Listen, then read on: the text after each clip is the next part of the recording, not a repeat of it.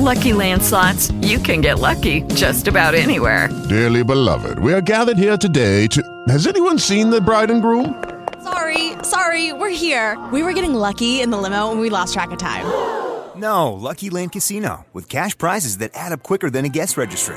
In that case, I pronounce you lucky. Play for free at LuckyLandSlots.com. Daily bonuses are waiting. No purchase necessary. Void where prohibited by law. 18+. Terms and conditions apply. See website for details.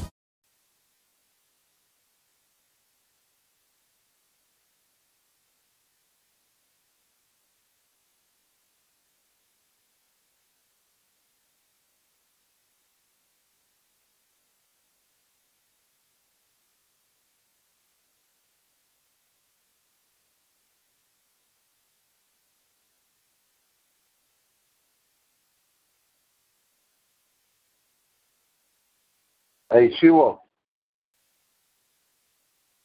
She-Wolf. Hello?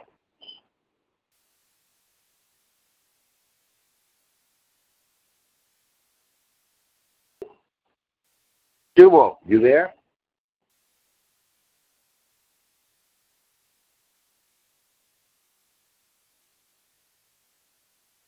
Hello, can anybody hear me?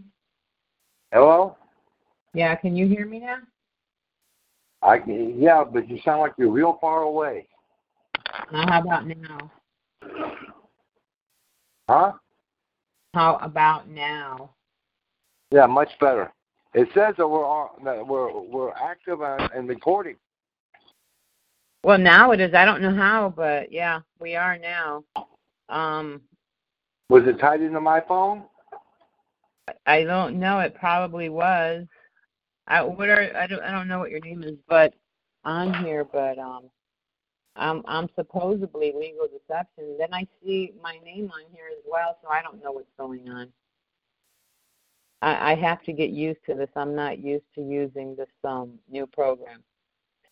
So, well, everybody, welcome to the call. It's been a long time. I wasn't really going to do a call today. Basically, I've been too busy and booked to be able to get on here and do a call. But since we're here, I think there were a couple of you that wanted me to do the call because you had questions. I guess you're having a situation with some, I don't know with who, but whoever was the one that told me earlier that was having a situation. You want to tell me what the situation was that you were having?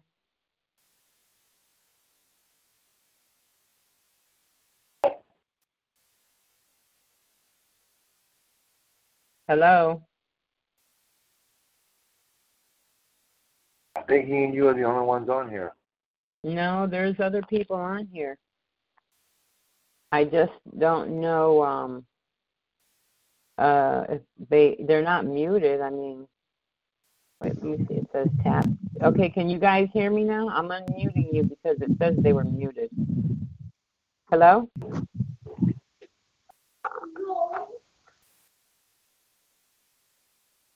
Well, anyways, I don't know what's going on here. Oh, they're saying that they can hear me this time. Well, a lot's been going on. I mean, I've been looking up a lot of court cases going into I've been reading off of the Chancery book.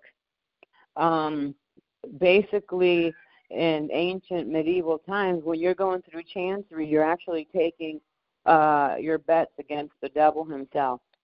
Because this court system isn't what people think it is.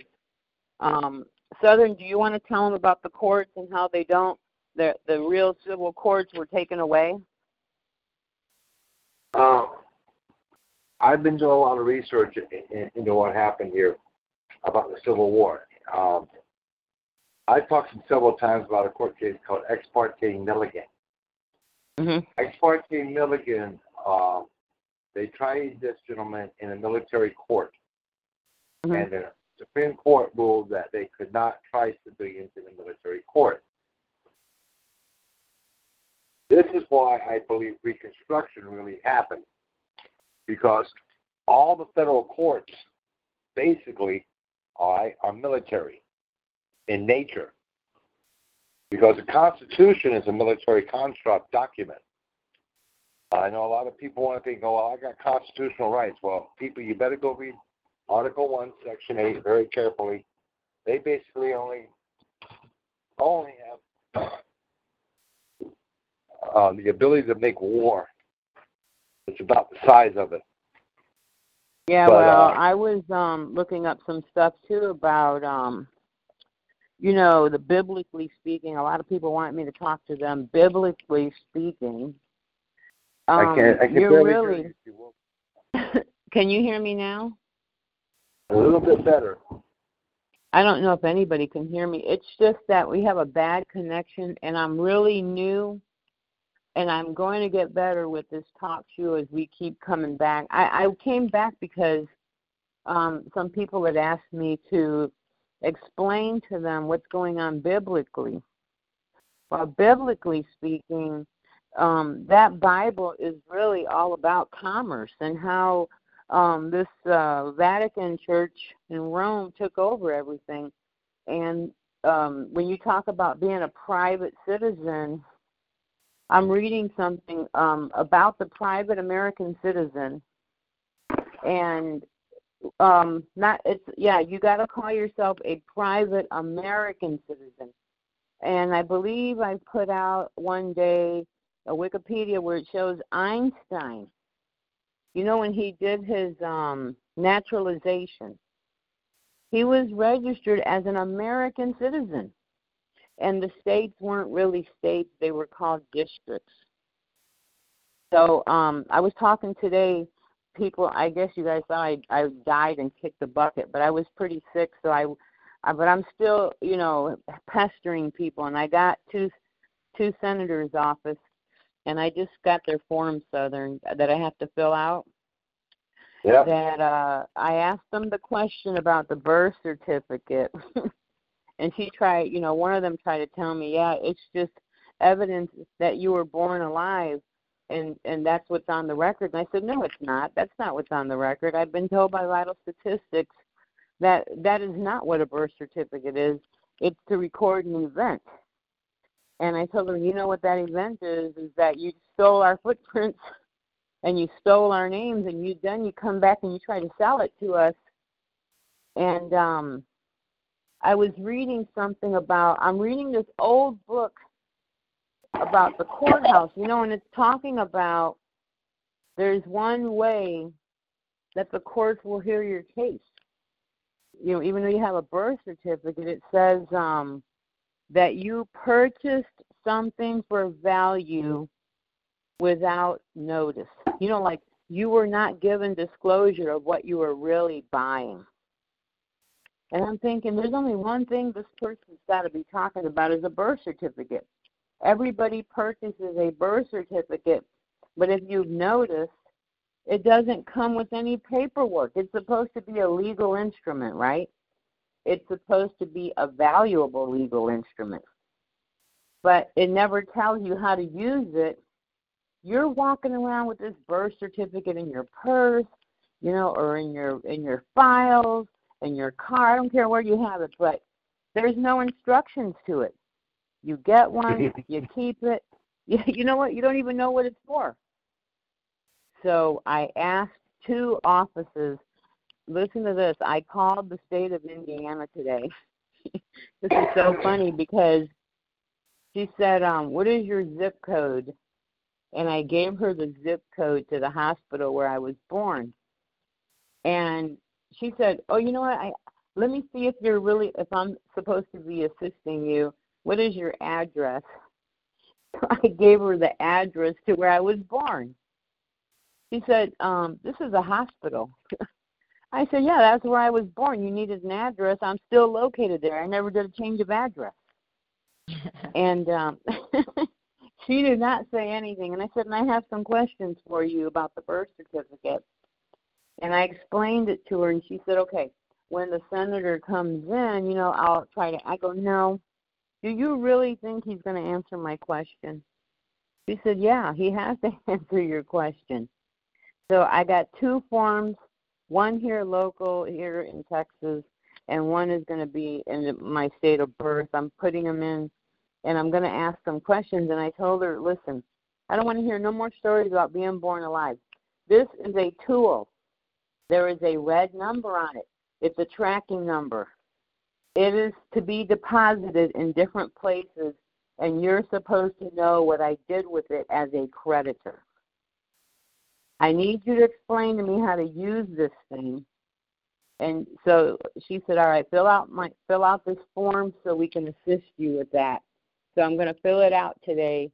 I'm going to turn both of them in tomorrow to see what they're going to reply to me. And I'm going to tell them, to please reply as soon as possible. I'm going to give 7 days to reply. So, I'm with that because it's a tool, and it's for your use. And, I'm telling her, and it came with no instructions, and I need you to give me instructions now. What do you think about that, Southern? I think that's pretty good. I'll give you some advice. Mm-hmm. And don't ask me where I got this, because I'm not going to tell you. Do you know what the infrared light is? Yep. You might want to get one. You might want to wave it over that birth certificate. Be sitting down. With an infrared light? Yes. Okay. Somebody I know did that, and he found some interesting stuff on there. Oh, really? Well, I'll be more than happy to get. I'm more than happy to get one. You can't see it with a regular light and with your naked eye, but you can see it under infrared. Okay. Well, how about this? I don't know about you people or you folks out there trying to do your taxes, your tax returns, but I've been doing tax returns for over 19 years. And someone I know, they got their tax return. It was taken, by the government, and it said it was for student loans, and there's a problem with that because when we called the number, people, I'm going to tell you something. I told you to make sure you make 2019 the year that you read everything between the lines, okay?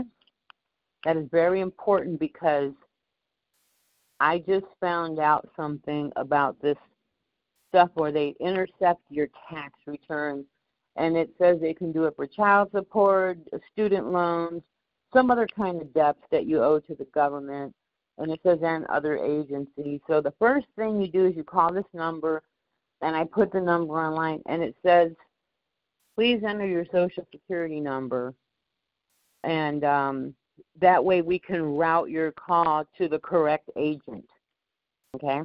So you put in your social, and you're calling the U.S. Department of Education, but guess what? It reroutes you to a third-party debt collector. So I waited for 45 minutes the first day, and I said, hey, the wages were garnished, and here's the account number. I need to know what's going on. And guess what? It was saying, you're supposed to wait for a letter to come in from the Bureau of Fiscal Services. So, it's so funny. The letter came in the very day we were making the phone call, and there's no amount due. It just shows that this person's income tax was intercepted. So I called the Bureau to ask, because I'm the one who did their tax, and they're telling me that they don't, all it says is that they're to intercept it, but they don't see, and it's going to go to the U.S. Department of Education. So I said, yeah, well, what is the amount due? We don't see any amounts due or anything. I said, so how are you taking someone's income tax and you are intercepting it and you're telling me that there's no amount due showing on the computer? They were like, I don't know. We only do what the computer tells us to do. Let me tell you something, people. When people tell you that they're only doing what the computer tells them to do, we got a problem. Okay? Those people are idiots. Well, here's another problem. Another thing they said was, we can do that because the federal law says we are allowed to do that. And I said, really, what federal law is that? And does it pertain to your department and agency? And I said, and I want to ask you something real clearly. What is the name of your agency? and they were called the Credit Adjustment Bureau. They're called Credit Adjustments, Inc. So I said to the lady, you are not the U.S. Department of Education.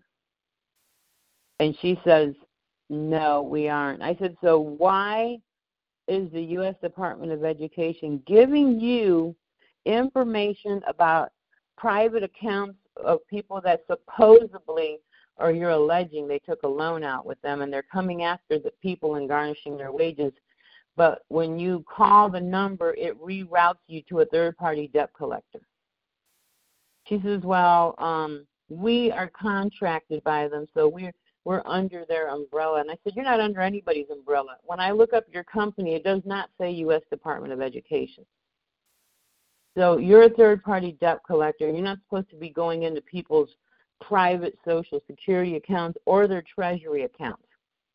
So I called the number for some other people that I did their taxes as well, and they were worried too, because they know that someone's going to come after them for a debt. And when I called it in, it said there was no debts pending.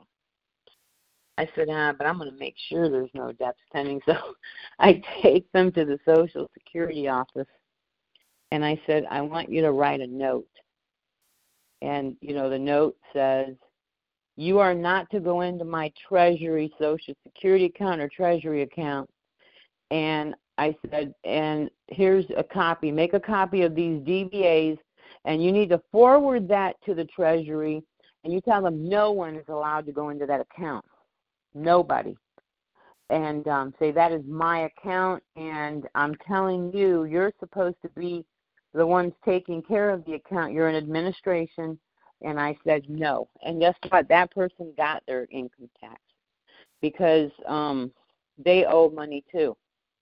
And when I put, the DBAs, I told them, you got to scan these in. You got to put it in the computer that I gave you 2 DBAs with this individual's name on it so you don't touch their accounts. And the lady said, okay, but I don't understand this. I said, just do what I tell you to do. Give it to your general counsel or whoever the court is that's working on this case. And this means that I'm demanding an estoppel. No one's going to that account.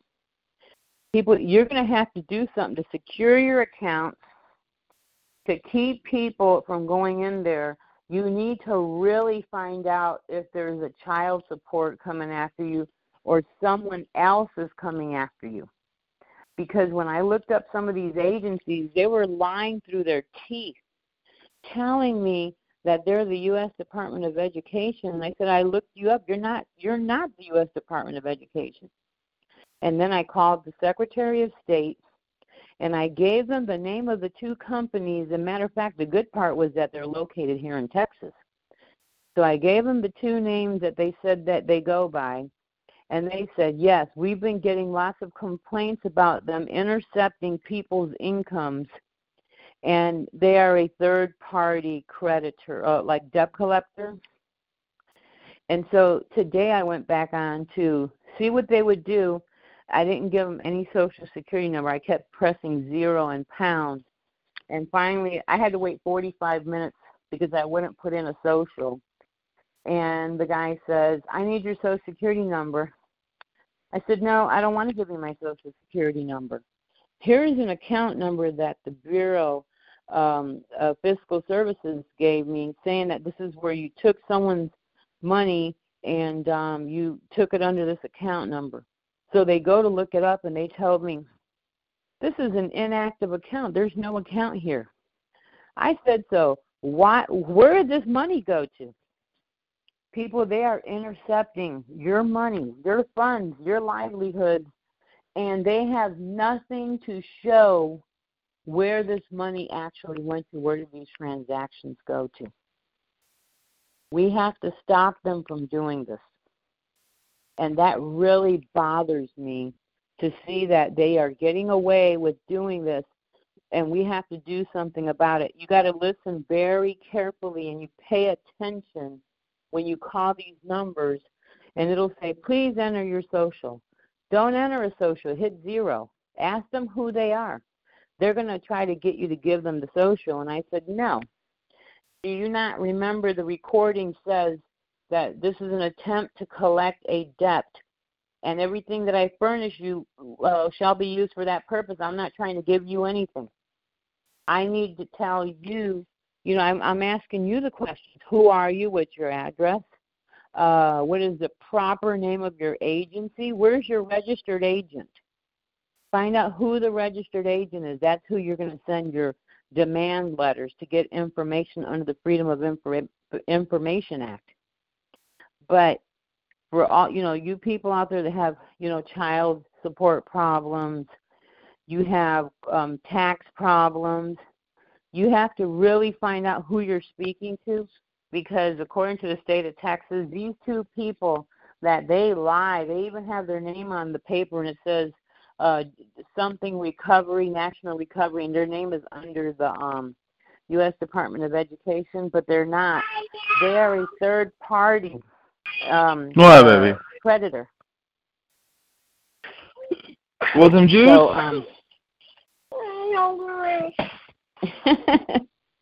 hey, you can give me some juice. No. Oh my God!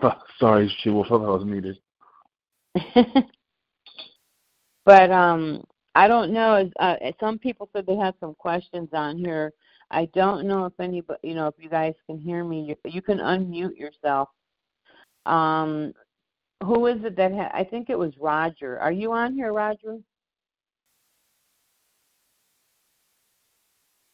Roger, are you on here today? Well, I'm not sure, but I had somebody tell me earlier they wanted to do the call, that they had some questions, and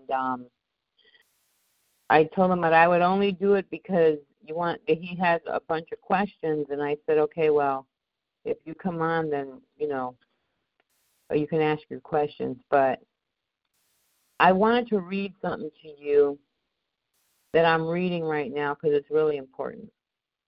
But it's called Agency and Trust, okay, for payment of debts under private arrangement. And it's from 1868, okay? And it's talking about instruments. And it says, instruments so frequently made by debtors for discharging their debts, exclusive of those laws and any other statute, by way of mere private arrangement, either independent of or between them and their creditors, subject to the statutory rights in case of bankruptcy or insolvency and other statutory remedies every debtor has, according to the law of this country, a perfect right to deal with his property in any mode which he may think best, provided he acts honestly in the disposal of it.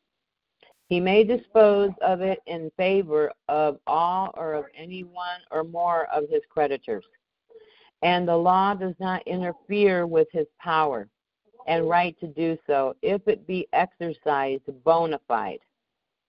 It is important to keep in view the distinction between voluntary settlements and conveyances upon trust to pay creditors, for they run so much into each other that it is hard, in all cases, to draw the line between them. In the former, the relation of trustee and certificate trust is, but in the latter is not created.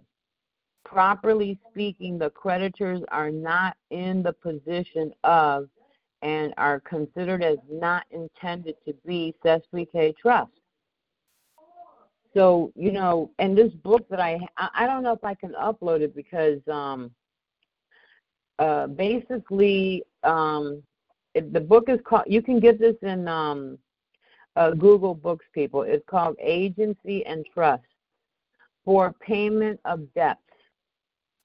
Okay, and then I'm reading to you from chapter 1. It says, of instruments in general made for discharging the debts of the makers. Okay? There was something else I had read, too, that I wanted to read to you guys. But this is a very good book. You guys would want to read this. I mean, even page 1 is really good.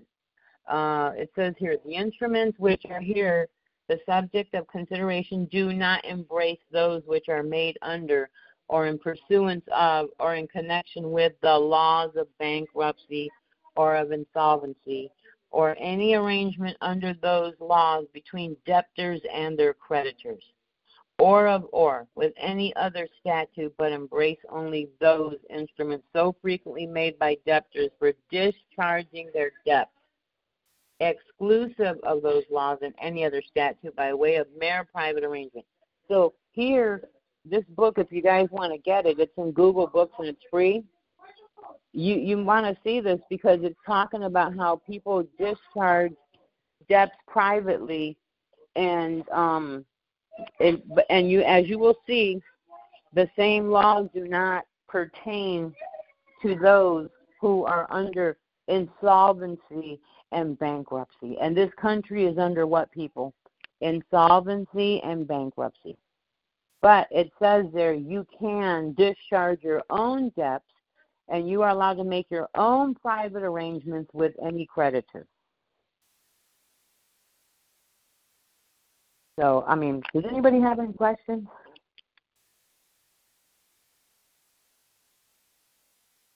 Southern, do you have any questions? Yeah. Can you put a link to that book out there on Legal Deception? Well, yeah, I'm going to have to go and get it because that book was given to me by someone. Like the book itself, I have the PDF. Somebody sent me the PDF, and I'm reading it. And I'm like, oh, this helps me a lot to understand the difference between equity and, you know, everything that we're doing here. The people are doing it under the bankruptcy. So, you know, there's like, and it says that there's remedy in the statutes. So if you look in there really carefully, there is remedy. And here's another thing, too. A lot of people don't realize this. I was reading a paper. You know how when they intercept your money, the government, they send you a letter, and if they haven't sent you one, you need to send them a letter and find out where to send it to and tell them that they just began garnishing your taxes or whatever the case may be. But there's remedy. And don't believe that there's no remedy. Because when you look, there was somebody else that had a different issue. They owe lots of money in back pay to Social Security. So I know there's a remedy for that. There's a waiver. And I was like, can I get a waiver form so the individual can fill that out and turn it into you? They were like, no, you're beyond the due date for a waiver. I said, well, you never sent one, and you never offered a waiver. You just want us to look at the letter every month that's sent out, and it says you owe so many dollars and that you want them to pay it. But I know there's a waiver. Oh, no, there's no waiver for that. You're too late. So you know what I did? I went with the individual to the Social Security office, and I spoke to someone really nice, and I said, I need a waiver. And they pulled out a 6-page form. You just fill it out in various parts, and it says, have you ever requested a waiver before? No. There's remedy. And there's also special. Listen, I ran into a special Social Security individual who works at the Treasury. And in one case, it's like they're garnishing the wages and their monthly check, and they leave barely enough to survive on. And they told me that they were a special agent that works with the Treasury, and what do? They help reduce that to down maybe $10 a month, or maybe nothing, depending on your financial statements. And if you can't afford it, you know, you can fill out this form, and it's a financial statement, and you put it through to the Treasury, and they have to fix it. And there's a lot of remedies out there, but you have to look for, like when you have a problem with an agency, try to see if there's any forms that give you relief and remedy. Because the courts can't grant you relief because they already have their own remedies put in place for people who they can't afford it, or they're taking care of their families and they can't, put out those extra dollars and stuff. But you'd be surprised at how much remedies are out there. I was reading this one form, and it says if you disagree with what they did, please give it to us in writing. And they give you like 30 days to respond, and why you feel like they shouldn't have taken your money or whatever. And you tell them because no one's ever called you saying you owed a debt. Because what I'm seeing this U.S. Department of Education doing is they don't contact you at all. They just let you go into default. And then they come after you.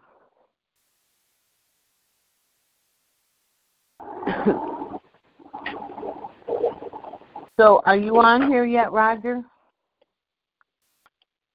I'm just waiting for Roger to get on here because he said he had a question.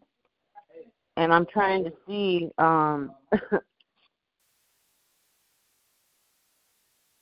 Okay. So basically, I was waiting for Roger to come on here. I don't know, but if anybody has any questions for me or anything, you can do it now or forever hold your peace.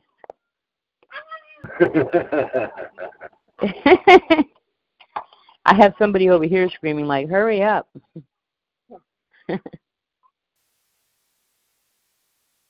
I don't know. I guess a lot of people now. I don't know how many of you were struck with a penny a minute for the phone call.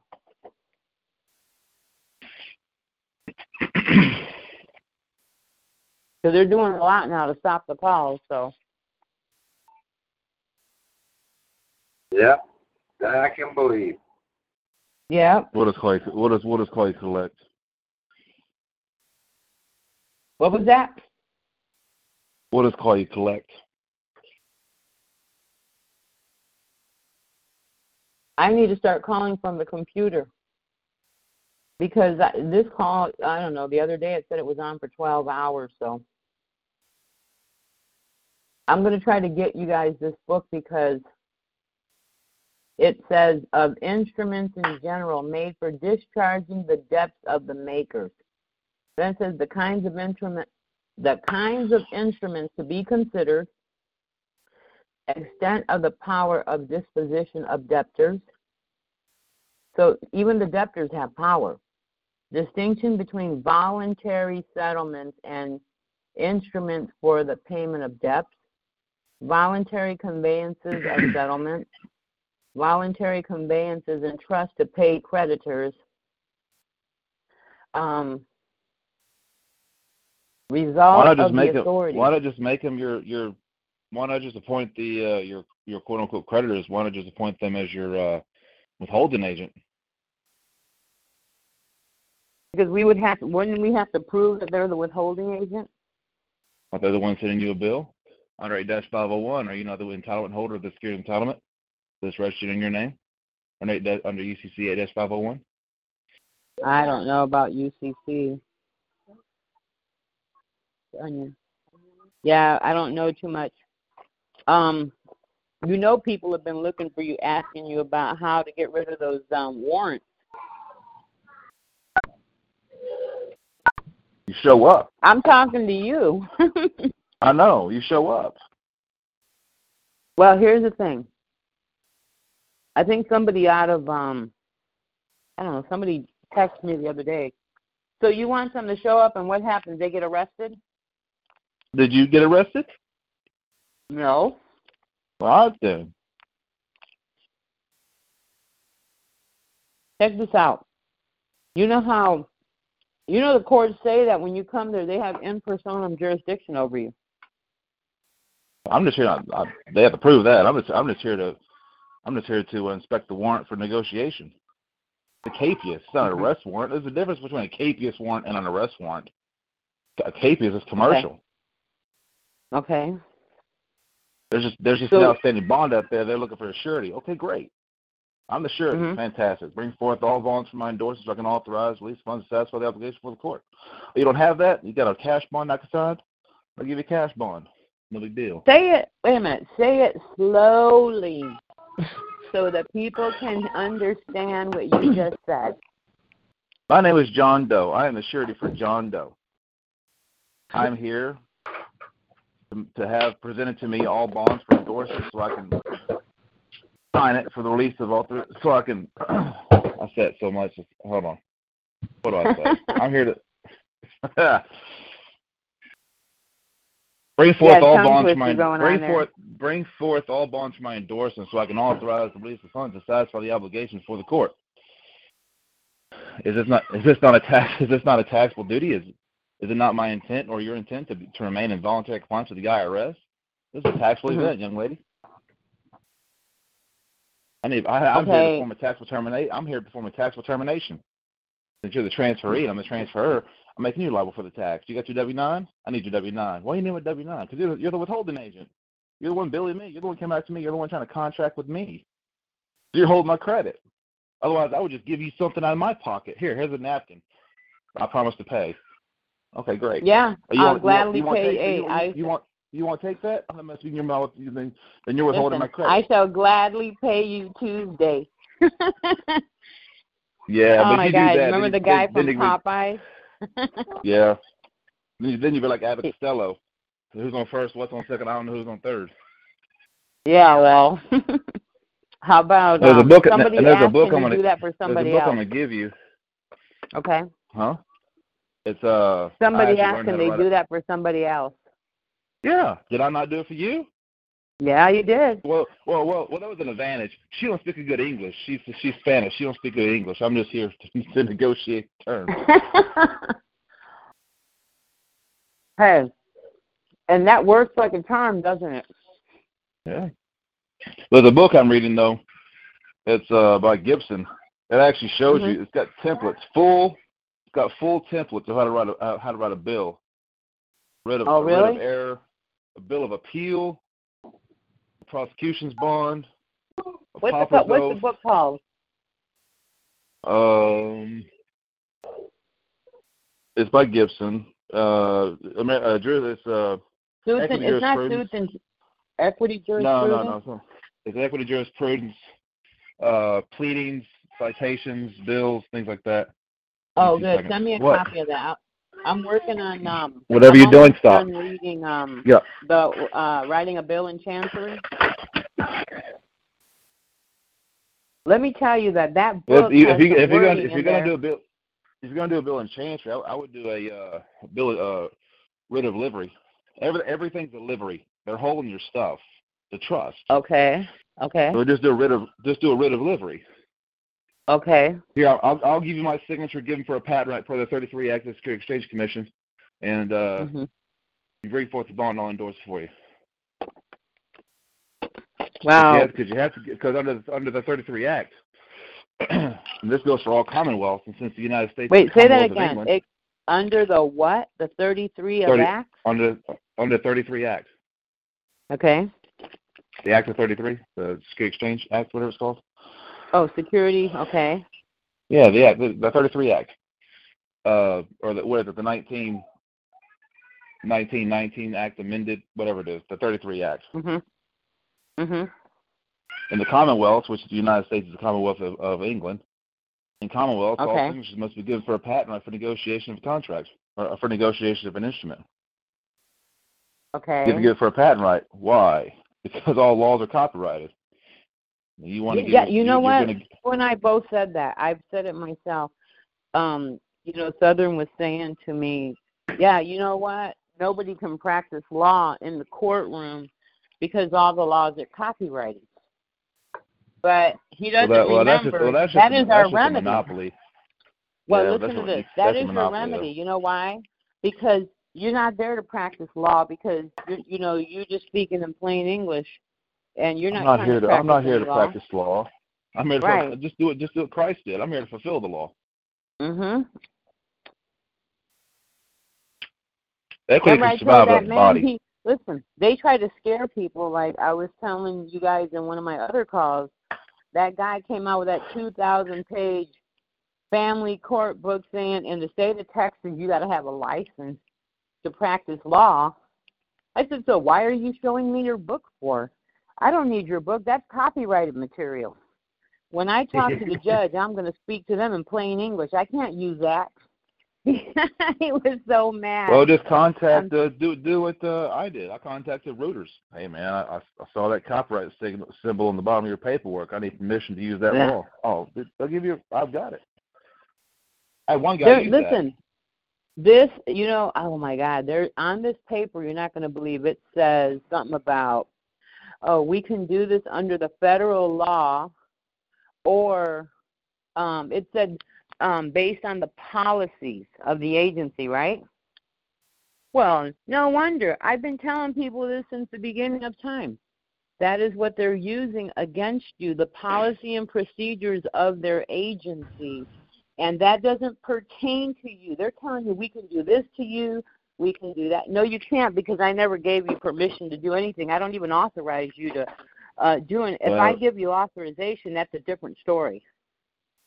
You got people arguing the common law. You want to be heard in common law. What common? See, the other thing. What common law? Let me give you an example of common law. Yeah. Just to clarify this, you got two dentists, right?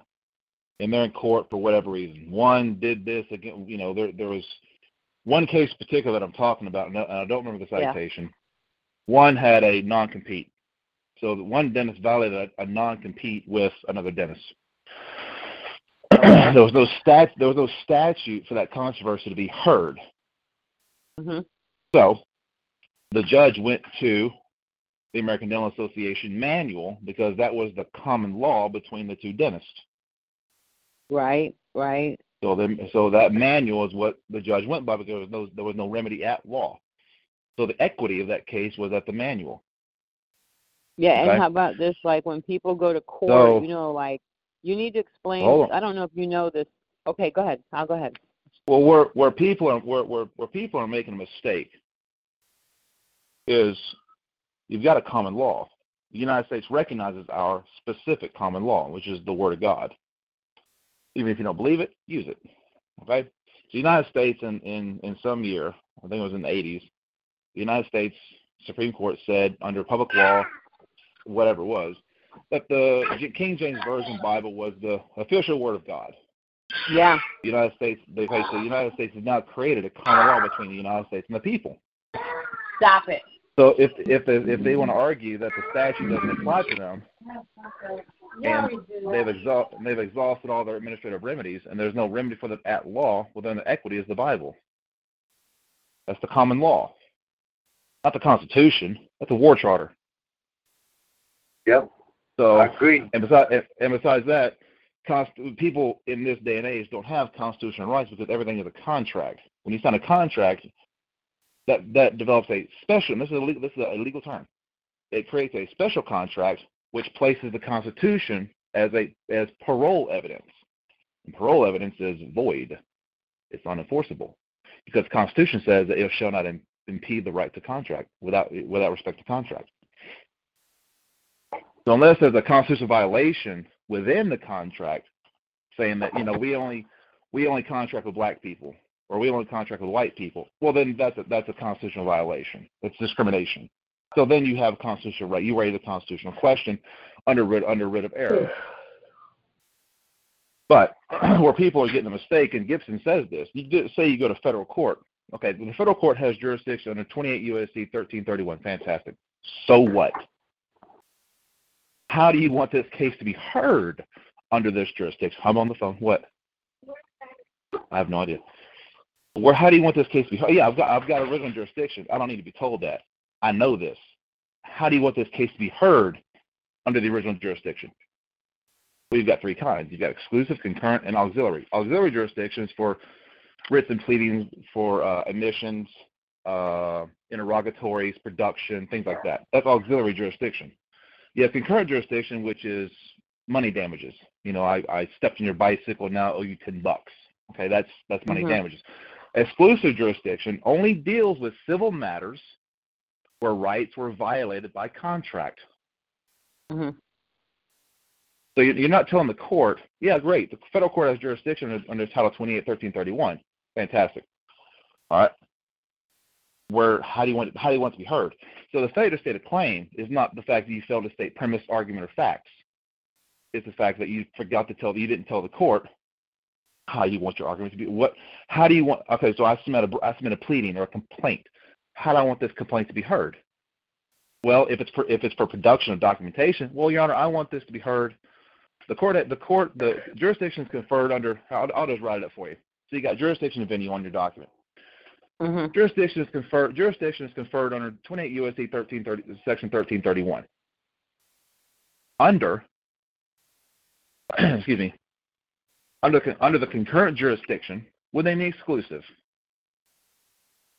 Don't say equity, just within the exclusive. In the exclusive, and here's another thing. Why do they call it concurrent? Well, I don't know why they call it concurrent, but concurrent jurisdiction deals with money damages. Now, if you want to put in a motion for, a motion for interrogatories, okay, great. The jurisdiction is conferred under 28 U.S.C. 1331 under the auxiliary jurisdiction within the exclusive. Okay, great. Now you've told the court how you want it to be heard. And it says, and Gibson says, under the right jurisdiction, no bill shall be defeated at law. No, I'm sorry, no suit. No suit shall be defeated at law. Right. Once you introduce your pleading or your bill, mm-hmm. Yeah, then it can't. If you come under the correct jurisdiction, they can't do anything in the bill because they don't have because everything that they have is a bill of attainder. It's like a driver's license. That's a bill of attainder. Okay. Mm-hmm. Mm-hmm. A state ID is a bill of attainder. Passport's a bill of attainder. Mm-hmm. Okay, great. You got a mortgage. You got a deed of trust. That deed of trust becomes a bill of attainder. Okay. It's unenforceable because the IRS says under Title 26, I think it's 2703. I could be wrong. Don't quote me on this. Just look it up. Taxable termination. Once they endorse that note, and they make a deposit of that note onto their assets, because what is debt? Debt's an asset. Once they make that deposit, that note becomes parole evidence because there was a taxable termination done. And here's how I can prove that just by common sense. If I take a check and I go to the bank and I cash it, can I cash it again? Can I negotiate it again? No, I cannot. Therefore, that check, there was a taxable termination done on the check through the negotiation of the exchange. I got my equal value. I got $10. I got $10 in cash or whatever, a money order, whatever I wanted. Mm-hmm. Mm-hmm. It's contract. If you want constitutional rights, if you want to exercise constitutional rights within an agency, just don't contract with that agency. And if they promulgate you, or if they cause a harm against you, then you've got constitutional rights. I'm sorry, do you have a contract? Do I have a contract with you? No. Well, then why are you harassing me? Yeah, it's exactly true. It's an oppression because here's the thing. And all these people that do their administrative procedures, well, they didn't respond. Well, we didn't have to respond. Yeah, you did. Well, we don't have a contract with you. Well, you're claiming, well, hold on. You sent me a bill, and I asked you a question, and you're just going to ignore me? Well, okay, that's a 1346 violation under Title 18. You did. That's a scheme and artifice to defraud. You failed to give me honest goods and services. If a court denies you access, or if a court denies this, or a court denies that, well, then the judge, not the court, the judge has denied you access to the court or whatever, and has violated your rights to honest goods and services by the court. Because why? Because the Constitution says we have the right to bring a grievance for redress. Right. Wow. Of course. Hold on. Well, in 1925, under Coolidge, they got rid of that. When Congress declared that the Supreme Court would no longer hear cases, it'll just be a declaratory body or something. I forget what it says. The Supreme Court doesn't have to take cases. It's a declaratory body. I want to say declaratory body, but I'm probably wrong. Okay. But the Supreme Court of the United States can pick and choose its cases it takes. Back way then, it didn't have a choice. It just took the cases. So by 1925, when it's called the United States Supreme Law, or United States Supreme Statute, I think that's what it's called.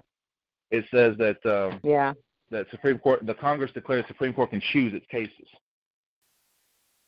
Why? Yeah, well, there's a reason why. because the Congress declared that the Supreme Court should not have a delegation of authority to impede or trespass on a contract. Which gave rise to what? What did it give rise to? Arbitration. I don't know. I was going to say, I guess that's why all the state people come out suing the people and robbing them 24/7. But listen, I'm reading. Listen to this. I'll send you that book. I sent that book out. I had a girlfriend of mine actually give it to me as a gift. She took the PDF and broke it down into two books. I actually have two books, two softbound books. And I'll send you some scans if you want it. Some cool stuff in there. Well, I'm reading right now. I'm reading two things, which is the Chancery, and I'm reading this book. I think. Let me see if this is the same book. Let's see. Yeah, the American citizenship it's talking about. But in here on page 232, it says Columbia Law Review, and they're talking about what is a citizen and what is an American, which is really weird because they're called American citizens. Like now they're called U.S. citizens. And whenever I say U.S. citizen, when I'm talking to these senators, they cringe, okay? They just cringe when you say the word U.S. citizen. Because I guess you're supposed to tell them that you're an American. And people, keep checking off U.S. citizen. You can check off a box called other. You don't have to. See, when they put that stuff on their paperwork, these are merely suggestions. You do not have to choose anything that is pre-put into a box. Anyways, it's there to trick you because everybody checks off U.S. citizen. So then later on you come in and you say, oh, I'm not a U.S. citizen, I'm an American, or whatever you want to say you are. But your identification or whatever you're using, you checked off that you're a U.S. citizen. You'll have to correct that. The SPC failed on most, I would say, 99% of people's Social Security accounts. Most of the SPC field says A, to U.S. citizen. Yeah. That's by default. They're also, here's what I did. Here's what I did. Mm-hmm. All I did was copy paste the pledge of the United States. The pledge of the state of Texas. The pledge of the state of Texas. Signed it. I had a judge. I took the oath from a judge. He signed it. I filed it. Took that certified copy along with my SS5 application. I put down other. I put Texan. Yeah. I got a card. Oh, you got a what? ID card? I got a Social Security card. Okay. Because here's what it says. If you read the Social Security application, it says to establish a Social Security's minor account, the parents must put their name and social in the application. Okay. Well, I'm not a minor. Okay. Yeah. So I filled it out without putting that information on there. I didn't check U.S. citizen. I checked other, and and it says you must attach a statement. I just put the pledge. It tells you, right, to attach a statement, right? Okay. This is what I mean, people. Well, here's my thing. All I did was copy paste. Read the forms. Yeah, if you read the forms, it just says, you don't have to choose U.S. citizen. That's all it says. It says Declaration of Affidavit. And then below that, I put pledge. I copy-paste the state of Texas pledge. I pledge to thee, one God, indivisible, whatever. I said it from. I raised my right hand. I said it in front of him. He signed it. I recorded it as an oath. Yeah. And then little bitty letters down at the bottom. Yeah. This oath shall be underwritten by certificate of birth, file number, da. Okay. I don't know if it did anything. Well, but it's an oath. I need a bond. I need a bond, right? There you go. Well, the Social Security, you have to, you got to make those changes. Like, I was telling, they always say, can I have your mother's maiden name, right? And I'm telling them no, because my mother wasn't a maiden. She doesn't have one. Married him. No, she doesn't have one. I told right. a person that. What's your mother's maiden name? She doesn't have one. What do you mean she doesn't right. have one? I said, lady, I'm standing in front of you. My mother's not a virgin. She has no maiden name. I took that from her.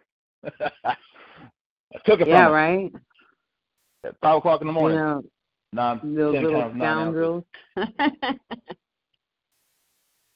So what do you think about that, Southern? She doesn't have one. Right. You know what it says too? I was reading. And plus that, if a grown person fills out an SS5 application, I'm being technical here, but who cares? It's by the technicality. Mm-hmm. If you fill out an SS5 application, you put your mother's name down and her social security name down, isn't that considered identity theft? Is it yours? Is that your name? Is that your social? Right. That's true. So you're going to compel me. You're going to compel me to commit identity theft on my parents? No, I don't think so. Listen, they compel you to do all kinds. When I was listening to all the calls this week that I made to these people, trying to get information out of them, each one of them, they're liars. My God, they sit on the phone lying to you all day. And like I was telling you about the one individual where they were saying, "Oh, we don't have any forms. You're going to have to pay the bill."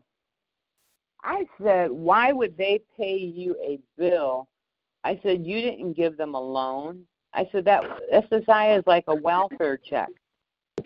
It's supposed to be available when people are down and out on their luck, they're disabled, they don't have a way to work. And I said, and you're sitting here talking like this is some kind of a bank loan. So, Southern, are you still in there? Yeah. Oh, okay. So what do you think about all this?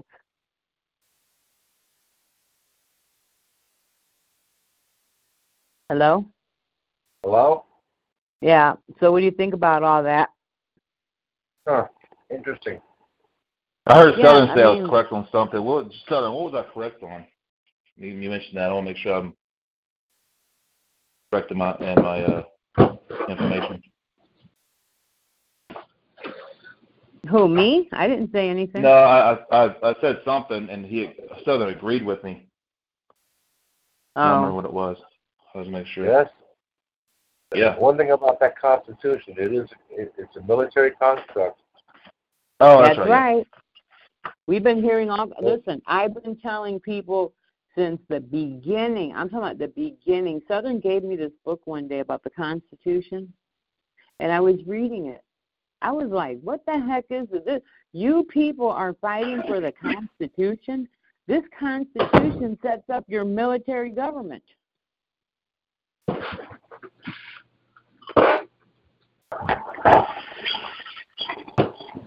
Southern, didn't you find something the other day that said the same thing?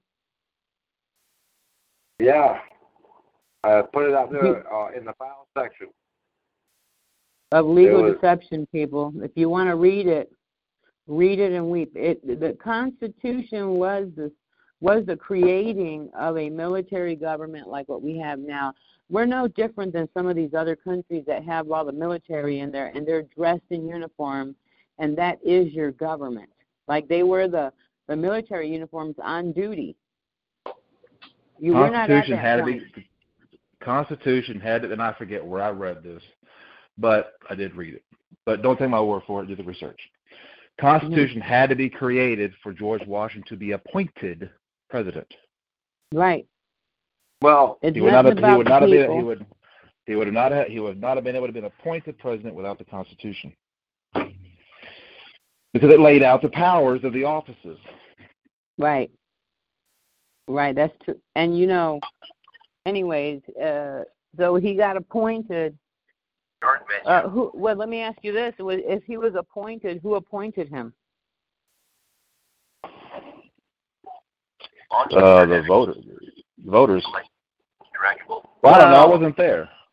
I was asleep. I was reading the debate on the Constitution. The people that voted for the first president, they were the 13 colonies. And those people because I have all the news articles that came with the debate. It said that they were coerced into voting. They didn't even have enough votes. And so they would threaten. They were going out there threatening the people and telling them that they better vote for whatever it was that, the Constitution, for him to be the president. And the newspaper a long time ago, well, they had a wonderful First Amendment right. They were posting in the news how these people said that men would come to their houses and drag the husbands out and beat them up and tell them, if you don't go and vote, they were coming with a petition. And they had, I don't know if it was for Declaration of Independence or the Constitution, but they were short by, I think, 72,000 people. They only had 23,000 signatures, and they still passed it into law. And they didn't even have enough signatures to do it. People were saying that they only signed it because they threatened them and their families. Well, so all this, I think the problem was when they did the Articles of Confederation, right? What you had was 13 colonies, right? But they needed centralized government, all right, for the military. Right? Yeah. And that's what happened that's why the Constitution was created. I've been seeing that from day one. Everybody wants to, I got constitutional rights. Not if you read that Constitution very carefully. Yeah, well, it's like people, I just want you to know that if you thought that everybody was so thrilled about getting this Constitution, surprise, surprise, they were not thrilled. They were threatened to have all these things that are in place today. The way they were doing this was wrong because I'm just saying they were threatening the people just to have this government that we have in place today. It's still a military government, I don't think people realize that. Southern will tell you, and people who work in government, they'll tell you too.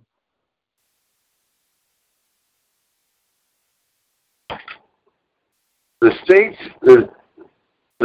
started it, all right, before the Constitution was ever ready. So they wrote in it when they created their constitutions. They put the people in there under the military, so they could call them up and get them to go to war for them. I'm looking at someone's post that says might want to avoid using American too. In Black's Law Dictionary, 6th edition, the term American is defined as of or pertaining to the United States. And in Oxford's Dictionary, 1933, the term American means belonging to the United States.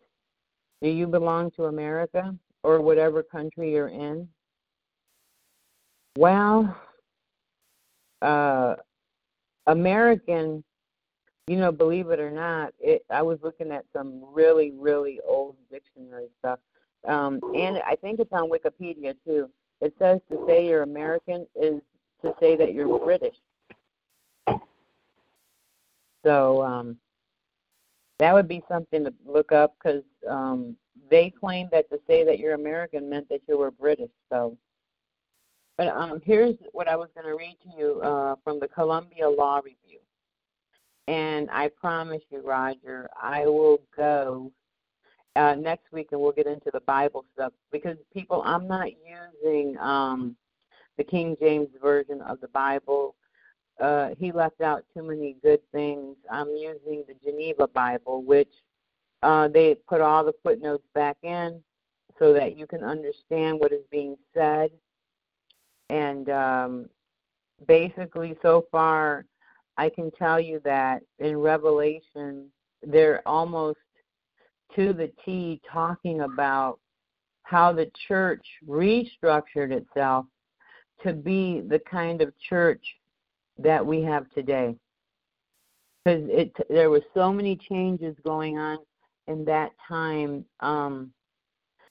if the book was written for a future time, according to the Geneva Bible, it said this book of Revelation covers the first 1,300 years, and that's as far as it went. So the book of Revelation really isn't about today. It was about in their time. Because you know what I was thinking? Okay, why would John of Patmos write this book called Revelation, right? And he said it came from a divine authority. Okay, but here's the problem. For him to do that would make him look like he was a seer or a prophet or something of black magic, because people were so superstitious long ago. I really doubt that he was writing that for today. I really doubt it. And I can tell you that everything is rigged because Donald Trump, his last name used to begin with the letter F, and now it's with a P, and you see his vice president is called Pence. Trumpet, Trump Pence. And this is all created by whoever's running and controlling over here. It's all an illusion. And I guess it's to make people think like, oh, we're at rapture or whatever, but maybe somebody evil. And I don't even know if it's Trump himself. I don't see him. I don't know. I've seen some pretty terrible things that the agencies are doing. But, Southern, was that you who told me that? I don't know if it was you or someone else. But somebody told me today that, I think it was you, that President Trump is supposed to sign the executive order to get the students' loan forgiveness going. Southern? Say that again? Was that you who told me that the president is signing an executive order to lower down the cost of going to college, giving students debt forgiveness? Was that you who told me that? No, I didn't know. But I do know that's been around. That works for, correct me if I'm wrong, Selim, but I think that's only for if you went to school to be a nurse or a police officer or something like that, like a lawyer, nurse, some kind of public face, you get forgiveness. Yeah. But well, check my sources. I could be wrong, but I think that's what it is. Well, I'm not sure, but they were just saying that the president this president right now was supposed to be signing off on this executive order. So I can't remember who told me today, but somebody did. I know who it is. Who told me. I was going to go look up the executive orders to see what has been, signed off on and what is going on in the country right now while he is president. I don't know if it's better or if it's worse, but I can tell you that if you were poor, you're now going to be more than poor. You're going to be like a third world country. Because he's cutting off everything to everyone. And I think about, you know what, you little bee, you little bug, they're using these birth certificates and trading them off in the stock market and creating hedge funds and all this other garbage. And yet you want to give the people peanuts, crumbs off of your table if you need help.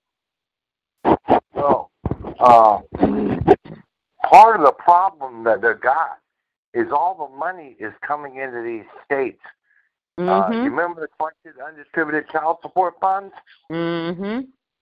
All this money's coming into these states. And right. She will have found out when she made a little phone. Well, tell her about your little phone call over that. What about the undistributed child support money? Yeah. Who did cool. I make that call to? The Florida Department of Child Support. Oh, yeah. I called. You know who I called? I called. I called the state here of Texas. And I'm like, here. You know what? I need to speak to the head of the Department of Children and Families, and I'm saying, well, why do you need to be putting these dads on child support? You have all that money in your account, billions, in uncollected, distributed child support funds. You have a whole bankroll in there, and you're sitting here telling the moms, listen, moms, you know, I don't know what to tell you. I promise you, I've always said this to the fathers. Be a father to your children. Don't let them take you to court. That is like so foolish. And I know it's hard because when the two adults are bumping heads, they're at war. But if you wait and you let the courts decide, that means you're incompetent. And one of you will be coming out a loser in this matter. You got a problem there. I knew a guy in Florida, and you can check this out. You cannot pay child support directly to the mother. They right, consider it's considered that a gift. I knew a guy that paid it for 17 and a half years. They arrested him and threw him in jail for a year. He thought it was a joke at first. He wasn't laughing when he came out of that jail. Well, Southern, how about if you write, you know, this book that I'm reading, it says you can write your own private contract. And it says that the courts will not intervene if you wrote up your own private contract. I know people who have tried that. Well, I don't see how, because most people, they go to court, they don't have a darn sheet of paper in their hand. I mean, if you show the judge that you and the other individual had a proper contract saying that you're going to give somebody $80 a week or $70, then the judge cannot override that. He can't overrule something that you're governing yourself. Yeah, but there's one catch. There's one catch on that. If you do that, they lose money. Okay? Well, didn't we say that we wanted a limited government? Yeah, well, that's what we said, but that's not what we got. Here, I'll lay out the process. Now, I agree with Southern, but I'm going to lay out a clean process for a utopian society. Yeah. Because I have one, and I told you about what I did for my daughter. You can't even look her certificate. You have to have a court order to get my daughter's certificate. And when you get the certificate, it doesn't have the birth file number on there. Yeah. It's true, you don't. So you just draft up a private contract. I know there is one. Yeah. There's one in the family code in Texas, and that's what we did. We have a private contract. If the court wants to interfere with that contract, then it's fine. Then it becomes you can motion for leave to the federal court. Yeah. Because now it becomes a property right issue under Texas Penal, and it becomes a property right issue under Texas Penal Code 32.32. Well, here's another thing too. You're right, that property right is right. That property right is your right to contract. Yeah, this book talks about properties and the bankruptcy and how you're under statutory law because of the bankruptcy. But just and that's how people understand this. The mere fact that you possess a right, I don't care if it's the right to make a left turn, I don't care if it's the right to smoke cigarettes on Thursdays, I don't care if it's the right to eat hamburgers every Tuesday. The mere fact that you possess that right is property. It's a property. It's a property right. Exactly. That mere right is a property, and so you can release all benefits of that right to satisfy an obligation. Well, because it represents substance. It's under there's two types of laws. There's the law of persons, and there's the law of things. Right. What do they classify as things? Rights, duties. Right. A right is a thing. If you have a right to speech, then I have a duty to protect your speech. All these people that, for example, if you go out and you do a rally and you're saying whatever you're saying, and then I'm out there, creating chaos or getting in your face and fighting with you, and I'm stopping you from expressing your right. I'm engaging in whether I'm engaging in a peaceful colloquy or just conversation. I'm stopping you. I'm impeding your right. Therefore, I'm failing at my duty, and I'm in breach of duty under the law of things. Right. Okay. The law of persons is, and I could be wrong, but I think the law of persons is I am John Doe. This is how you introduce yourself in equity. I am John Doe, conducting the status or styled condition of John Doe, the borrower, John Doe, driver, John Doe, a married man, John Doe, a single man. I am John Doe, conducting the style or what is it? Conducting a style. I forgot what I just said. But yeah, a status. Conducting the status or style or style condition of John Doe the borrower or whatever. Okay. And all persons owe you a duty to protect your rights under the Penal Code 32.32 or 18 U.S.C. 1346 under the schemes and artifices of fraud for honest goods and services. I can't defraud you. I owe you honest goods. The court owes you honest goods. Yeah. I mean, but what court will admit it? You know. Well, you know what? You would go to the court of claims. You would go to the court of claims. Okay. To the United States on the performance of one of their contractors, which would be the judge. Right. Okay. Yeah, that would be true. All right. Now you're not suing the United States. You're not suing the United States because the United States damaged you. You're suing the United States because one of its contractors has damaged you. It's like if your kid hit my kid, I'm not gonna go to your kid. I'm gonna go to you. I'm gonna complain to you, and then you're gonna go. Yeah. So instead of saying one of the people wouldn't we say like one of the agencies contracted with the United States? Because I'm looking at some of these places and they're all agencies, and they always say this: please hold while we transfer you to the next available agent. Yeah. All right. But there's always a special. Let's see. Just for example, Citibank, Discover Card, AT&T, Verizon, UPS, whatever. I don't care the agency. A special relationship exists because under the principality of the contract. Okay. That's what it defines as a special relationship. So therefore, if you have no constitutional rights, or you have no, if you don't have any at-law defenses, and there is no remedy for you at law, then equity says, there's a maxim where the at-law ends, equity begins, or equity starts at the end. Equity starts at the end, or something like that. I forget what it says. Right.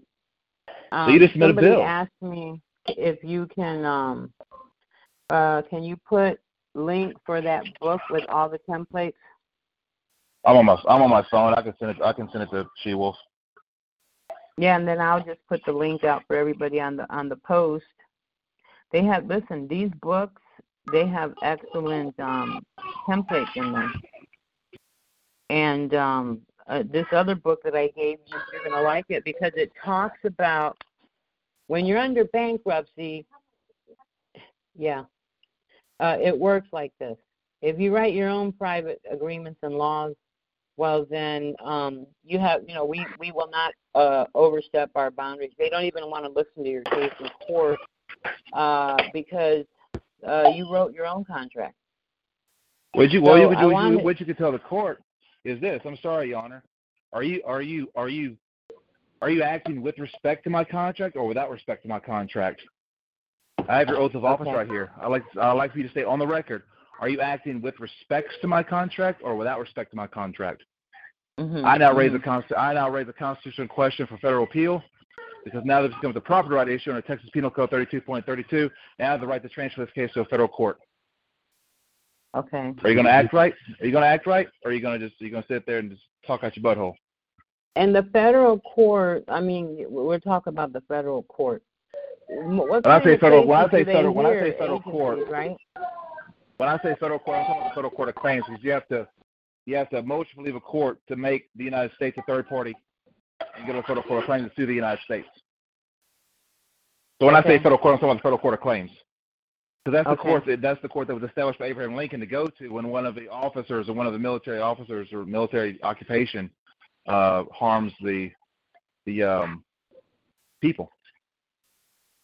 Yeah. So you say, ask them, Your Honor, there's a contract here. You don't have jurisdiction. Are you acting with respect to my contract or without respect to my contract? Okay. Don't let him skirt. Yeah, that's true. You owe me honest goods and services. Oh, but listen to this. Again. The best way to get the judge. Hold on. I'm going to ask you again. If you don't answer me, then I'm going to consider the trespass on contract. Right. It's a tortious interference of a contractual obligation that I have with this person. Go ahead. Sorry.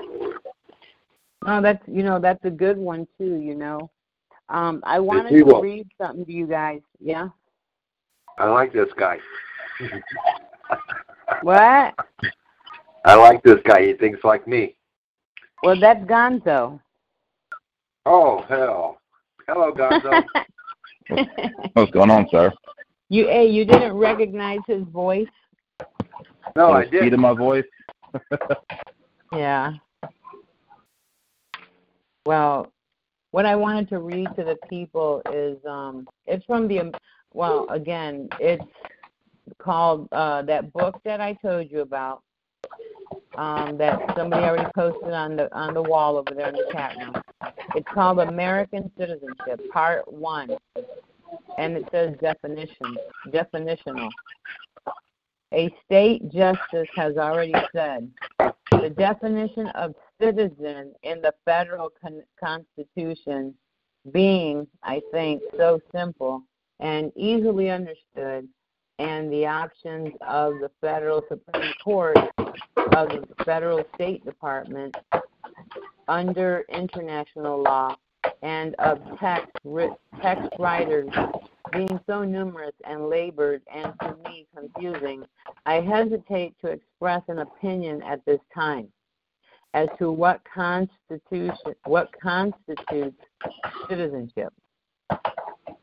So it's saying that the subject presents its difficulties must be admitted, but it is hoped that it is not too late to draw from our Constitution and the authoritative judicial interpretations of it, at least. Consistent definitions and principles, and to dispel some of that confusion in regard to citizenship and alienage, which every public lawyer meets and dreads. Modern systems of public law recognize 4 concepts which it is necessary for this purpose to define briefly. These are nationality, alienage, subjection, and citizenship. Nationality is the characteristic or status of a person by virtue of which he belongs to a particular state. As a synonym for nationalitate, many German writers prefer, their wording of it, which accurately embodies the above definition. The opposite of nationality is alienage. Somebody has, Gonzo, I think that's your phone. Okay, thank you. Yeah, it was your phone. There's some kind of loud noise. Okay. A proposition that completely defines alienage. Restated, alienage is the characteristic of not belonging to the state from the standpoint of which the person is being regarded. Okay, you got to block it again because I can hear that sound, Donzo. Okay, thanks. I was on mute. I was on mute. Oh, it wasn't you? No. Okay, well, somebody has this loud noise, and I don't know who it is.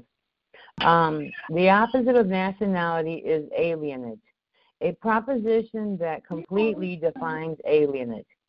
Restated, alienage is the characteristic of not belonging to the state from the standpoint of which the person is being regarded. Alienage is a negative, nationality a positive. So if you have some type of, you're being classified as an alien, that is a negative, and if you declare, let's see, you have to have a nationality. Nationality is a positive. So let me see, where's that at? You do what I did for that. You do what I did for your daughter's coworker. Texas Constitution says if you migrate here and you're here and you work and you play and you live for 6 months, you can become a state citizen. I swore him in. That was ICE in the courtroom. When I went with your daughter, ICE. That judge told ICE to leave. Yeah. Have a good day. Have a good day. You know what? If people only knew, this is the God's honest truth. If people only figured this out, that the agency does not have jurisdiction over you. Like, let me just put it to you this way.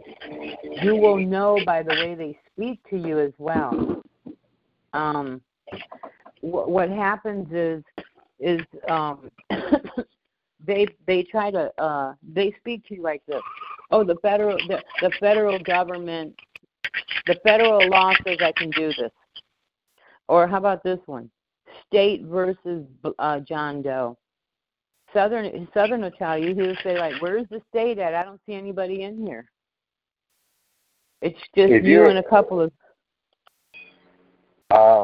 And that remember the ancient law book I told you about? I haven't... The one you were going to give me? The one that a friend of mine gave me from... Okay. It states right in there very clearly, all right, that it's bringing the charges against you. You are in a military court. Civil is mano a mano, okay? But the state say that again. You're in what is mano a mano? A civil court is one-on-one. So if the state of the federal government is bringing the charges against you, you're in a military court. And if you know what else too? If you read the executive order that created UCMJ in 1951, it states there the same thing in there too. They will be tried in the name of the United States. It'll be tried in the name of the United States? Yep. Not in the name of the people. What? The name of the... Then there's no ratification of commencement. It violates the statute. How about this? I'm not arguing with you. I'm not arguing with you, so I agree with you, but hold on a minute. What? I see, bud. Good job. I lost my thought. Never mind. Well, I was just there has to be a ratification of commencement. The suit must be brought in the name of the proper name of the real party. The United States is not the proper party.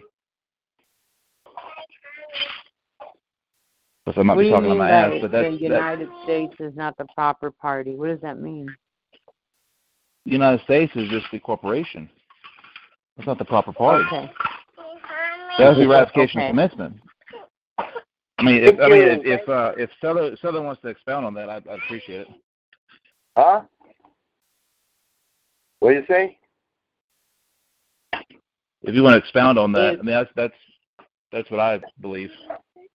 Well, no, the United States, the United States and all the states, if you look at the way their constitutions are, you can't bring charges against anybody. They have to bring the charges. Wait a minute, and they have to accept your challenge. Well, no. We're not talking challenge here. All right, we have a case going right now in Florida.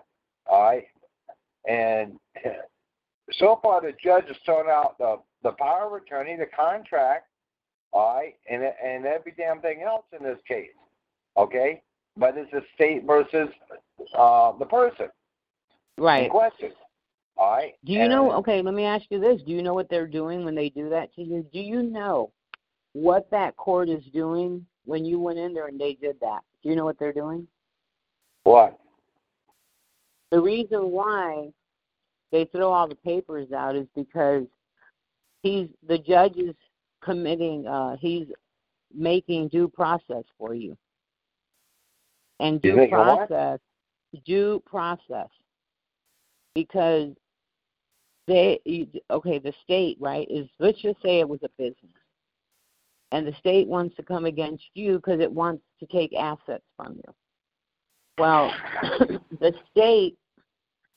judge, all he's doing is making sure that the government or the governing agency that is going against you, the adversary, is following proper procedures.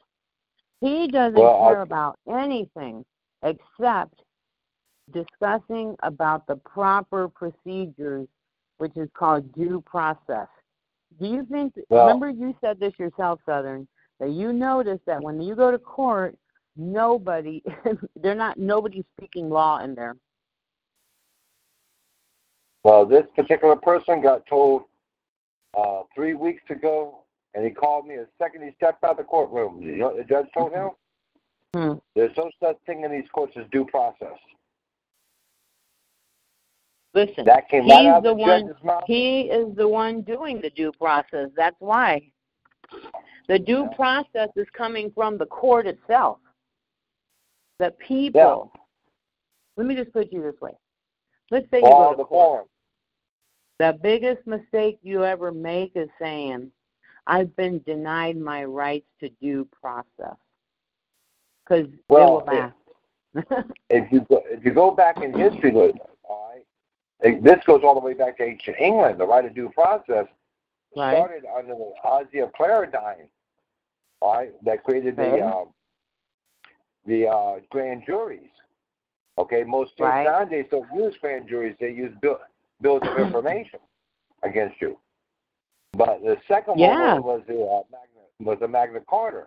That created the actual trial by jury, which was brought to the United States and instilled in the Constitution.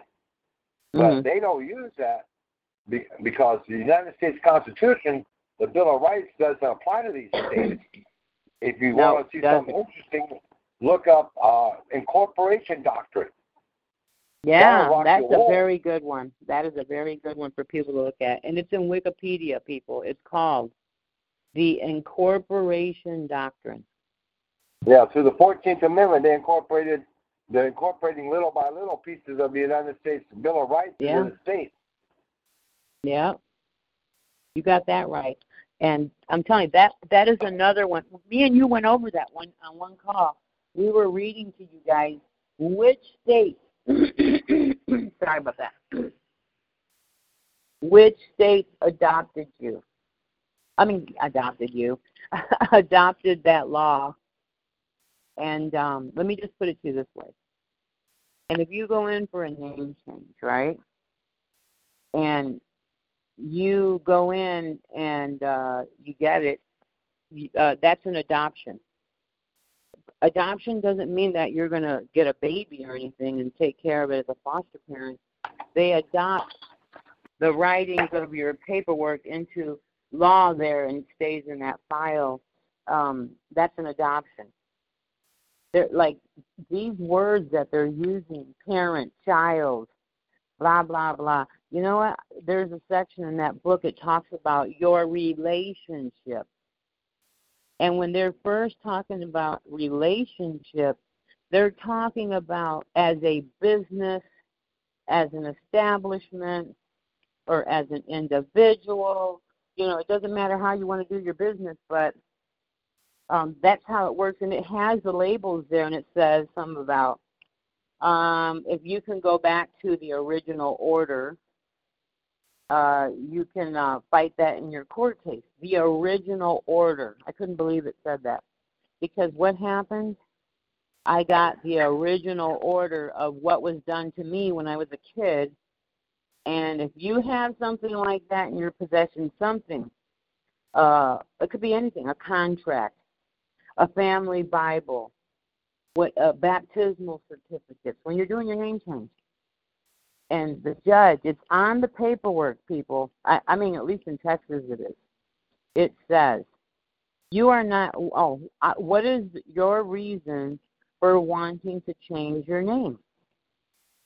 You have to check off other and say, because it's assigned to nobody and it to release all minor disabilities. Yeah, you have to have it.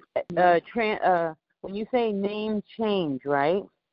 It does not really mean that you're changing your name. What it means is, and you got to make sure you know this, that you're changing. You're doing a conveyance here. That's what it is. It's going to be transferred. It's a reassignment, and then it gets reassigned to you. You do your deed of acknowledgement and acceptance of this deed that was given to you, and you get the clerk to get notice of. The first person you always want to give notice to is the clerk. And some people say, oh, yeah, here's another one, Southern, like what you just said a minute ago. I filed all these papers into court and they threw them out. You're supposed to be negotiating with the clerk, not the judge. The clerk is a neutral party, and you write the instructions to the clerk. I don't know who's on there. I thought I heard somebody wanted to say something. Yeah, it was me. I was trying to. This is what I did. I wrote the state vital records, the letter. Yeah.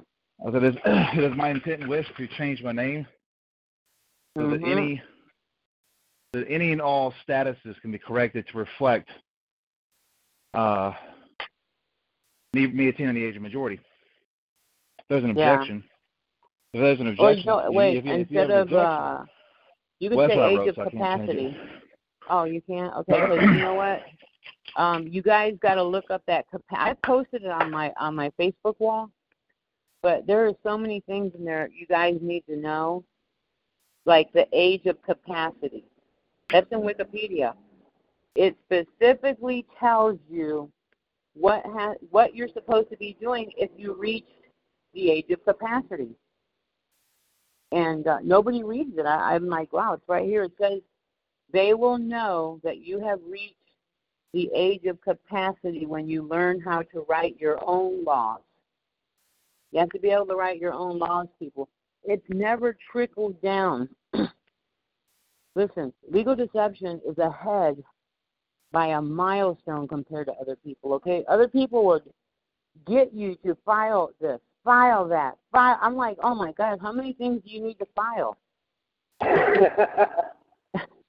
You need to do the deed, and it's called a counter deed, and it says, and you do it privately. You can get it notarized, but the reason why it's called a private deed to me is because you're a private citizen. You're not a public citizen. Your paper's public, but you're not public. You can change it into a private deed, and guess what it says? A private deed destroys the public deed.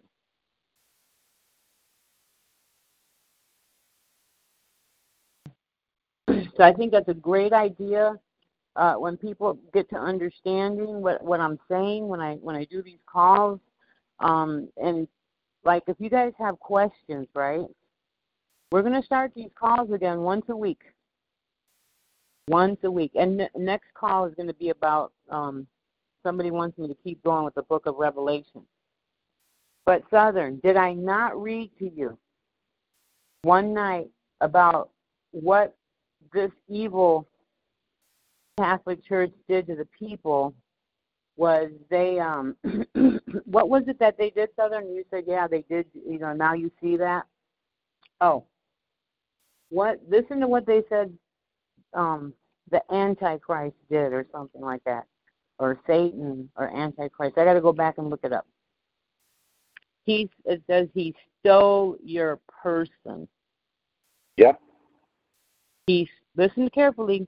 He stole your person, and you have to get that back. You remember the identity theft doc I wrote? Yeah, remember, Southern, that I read that to you? And this is what he did to you. It says, and he taketh control of your labor, your name, your deeds, everything. It's all for him. And it says also that what was the other part? Oh, and he made you into bond servants. So listen to this. This is exactly how the proper way to say it. We are the servants of the servants, which is the government, the people that work in providing you services. So we are the servant of the servant of God. Okay? That's why that servant that we're talking about, the one that's above us, then you see what? In God we trust. So the servants are also bond servants. But we're the servants of the servants of God. And this Geneva Bible says that God is really Satan. So every time they're writing something about God, it says that they're really talking about Satan in the Bible, because the real deal, the creator of the universe, is not down here. That's exactly what it says.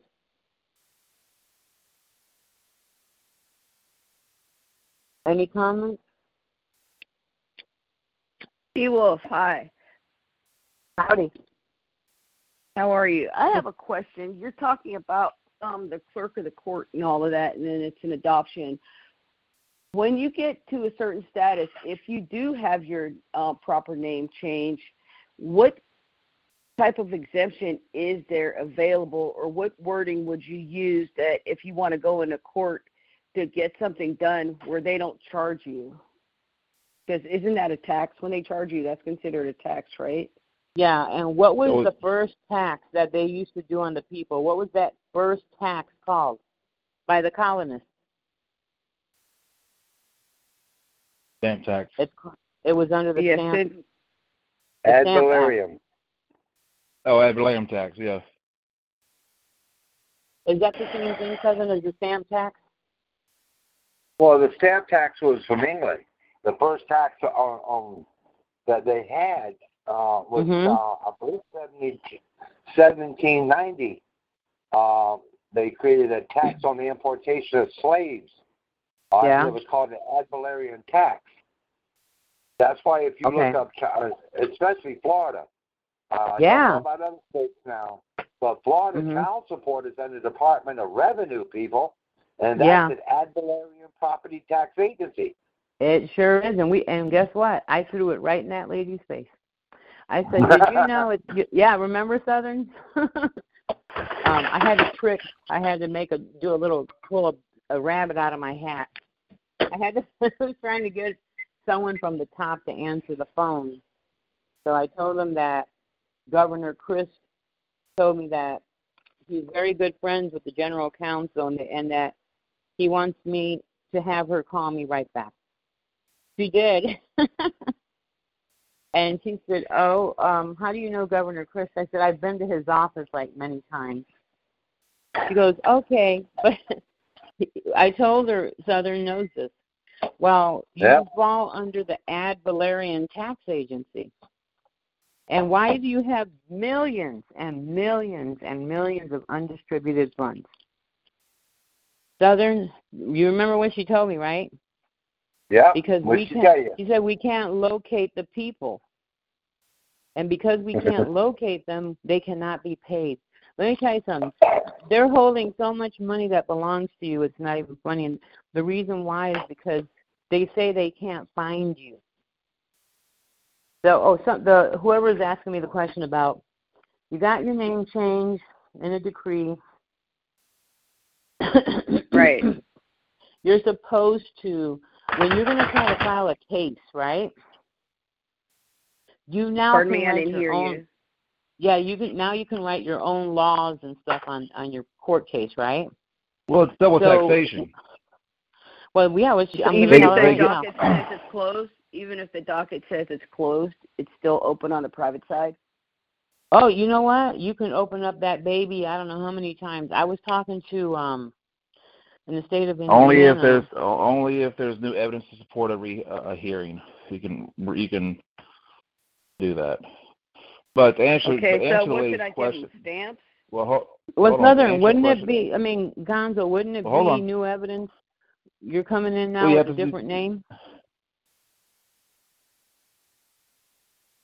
No, if you had a new name, name change. It's change of assignment. Well, then you would just come in as a surety to settle the matter. I'm here to pay. This case has been closed, but I believe it to be still open on the private side. I'm here to pay the excise tax to close up the case, to discharge the case. Are you talking about a mortgage? Any case. Okay. It's the excise. Here's the thing: if you got a mortgage, yeah, and you got it says and you get foreclosed, and I'm gonna answer this. I'm gonna answer this lady's question directly when I finish this. You go to a tax assessor. I've got a deed of trust here. It's registered in my name, right? It's registered in your name. I am here to pay the excise tax on the $10 to satisfy the obligation. Because it says $10 other good and valuable consideration. What was the other good and valuable consideration given to you at closing? It was the address. It was the address. The 911 address. 123 Cherry Tree Lane is considered an improvement upon the legal description, and it goes back to the old the homestead, the mom and pop stores. You have the business on the bottom, they live at the top. Well, they're not going to be taxed on all the property, so they established a commercial address to use for the business, and you still had your private address for the home. So in the Homestead Act, you have that right. But since there's not going to be any trade or business conducted in any room of that house, you say, listen, this entire property is homestead. I don't want the homestead exemption. I'm here to pay the excise tax on the $10. And by the way, I want to. I tried to do that too. You quit claim the address back to the municipality because I contacted the post office. Who owns this address? The municipality owns the address. Okay. Through an easement. So you just revoke the easement. Oh, so they own the address. The city owns the address. Wow. Okay. But here's the thing: you took a homestead exemption, so they are assuming, and I want the homestead exemption. They're thinking it's an exemption. No. I want the complete homestead. There's not going to be any trade or business done on this property at all. I don't want the address. Well, that's very good. You know what? So you go. I was reading. Tax assessor. I want to be. It is my intent to be in voluntary compliance with the IRS. Therefore, I'm here to satisfy the excise tax on the $10 of this deed of trust. What is the excise tax on $10? You bring a witness. That's what I tried to do with my birth certificate, and I went to the city vital class, right? Right. And I told them I'm here to pay the $10 excise tax fee. Importation tax on the birth. It's an importation tax on the birth certificate, and you pay that. You pay that through the post office. Through the post office? Are you sure? Well, let me tell you why. Because the postal court, the postal court is in Virginia. What's also in Virginia? Southern mentioned it earlier. What, the Supreme Court? No, in Virginia is where they brought in the slaves. Oh, okay. Okay, so you have to do it in Virginia. You have to pay the importation tax on the person. Otherwise, they're just a foreigner. But anyway, so to answer this lady's question directly, Mhm. And I've done this. I've got evidence that I've done this. She-Wolf has seen this. Mhm. I did my name change. I submitted this form, Mhm. and on my receipt it says payor. It says Social Security Administration. Yeah. I did an SSA 445. A what? Sam Alpha 445. I told the clerk, 14th Amendment says you are required to get paid for services. And if you give me, and I told him, if you give me honest goods and services, I shall pay you. Here, take this form, fill it out, make sure I'm the beneficiary, go and collect your money. Mhm. They did it. Well, that's what you told her? That's what I told her. And they did on it. On the receipt, it says payor, Social Security Administration. So you could, yeah, because you're going into your Otherwise, security. No. Otherwise, it's considered double taxation because the court already receives funds, already receives funding. Okay. So what? Right. So what do they need? What they need money for Staples? That's what they get funding for. They get federal grant money. Yeah, grants. That's what. Yeah. Okay. So it's double taxation. Ask for W-9. You know what? Yeah, I did. I did ask for W-9. They got scared.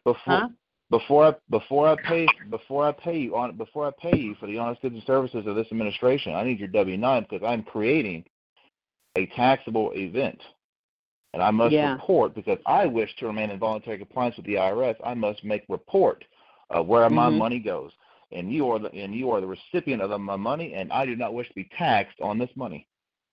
I need your W-9. Yeah. Hey, I asked for that W-9. You should have seen it. That prosecutor called me. I got it. No. I know what a W-9 is because I used to work with them when I Gonza, with the county. Mhm. So that would work. So say when, after you get your decree and all of that, you might need a certified copy or exemplified copy or something, and they want to tax you on that. So you're saying that basically I could ask for a W-9 from them and say, this is a taxable event, and pretty much they'll say, well, and then just hand you the paperwork or what?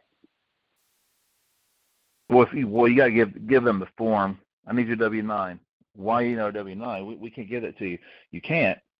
Well, it's my intent to be in voluntary compliance with the IRS. And always have a witness. It's always good to have a couple of notaries with you, if you can, if it's possible.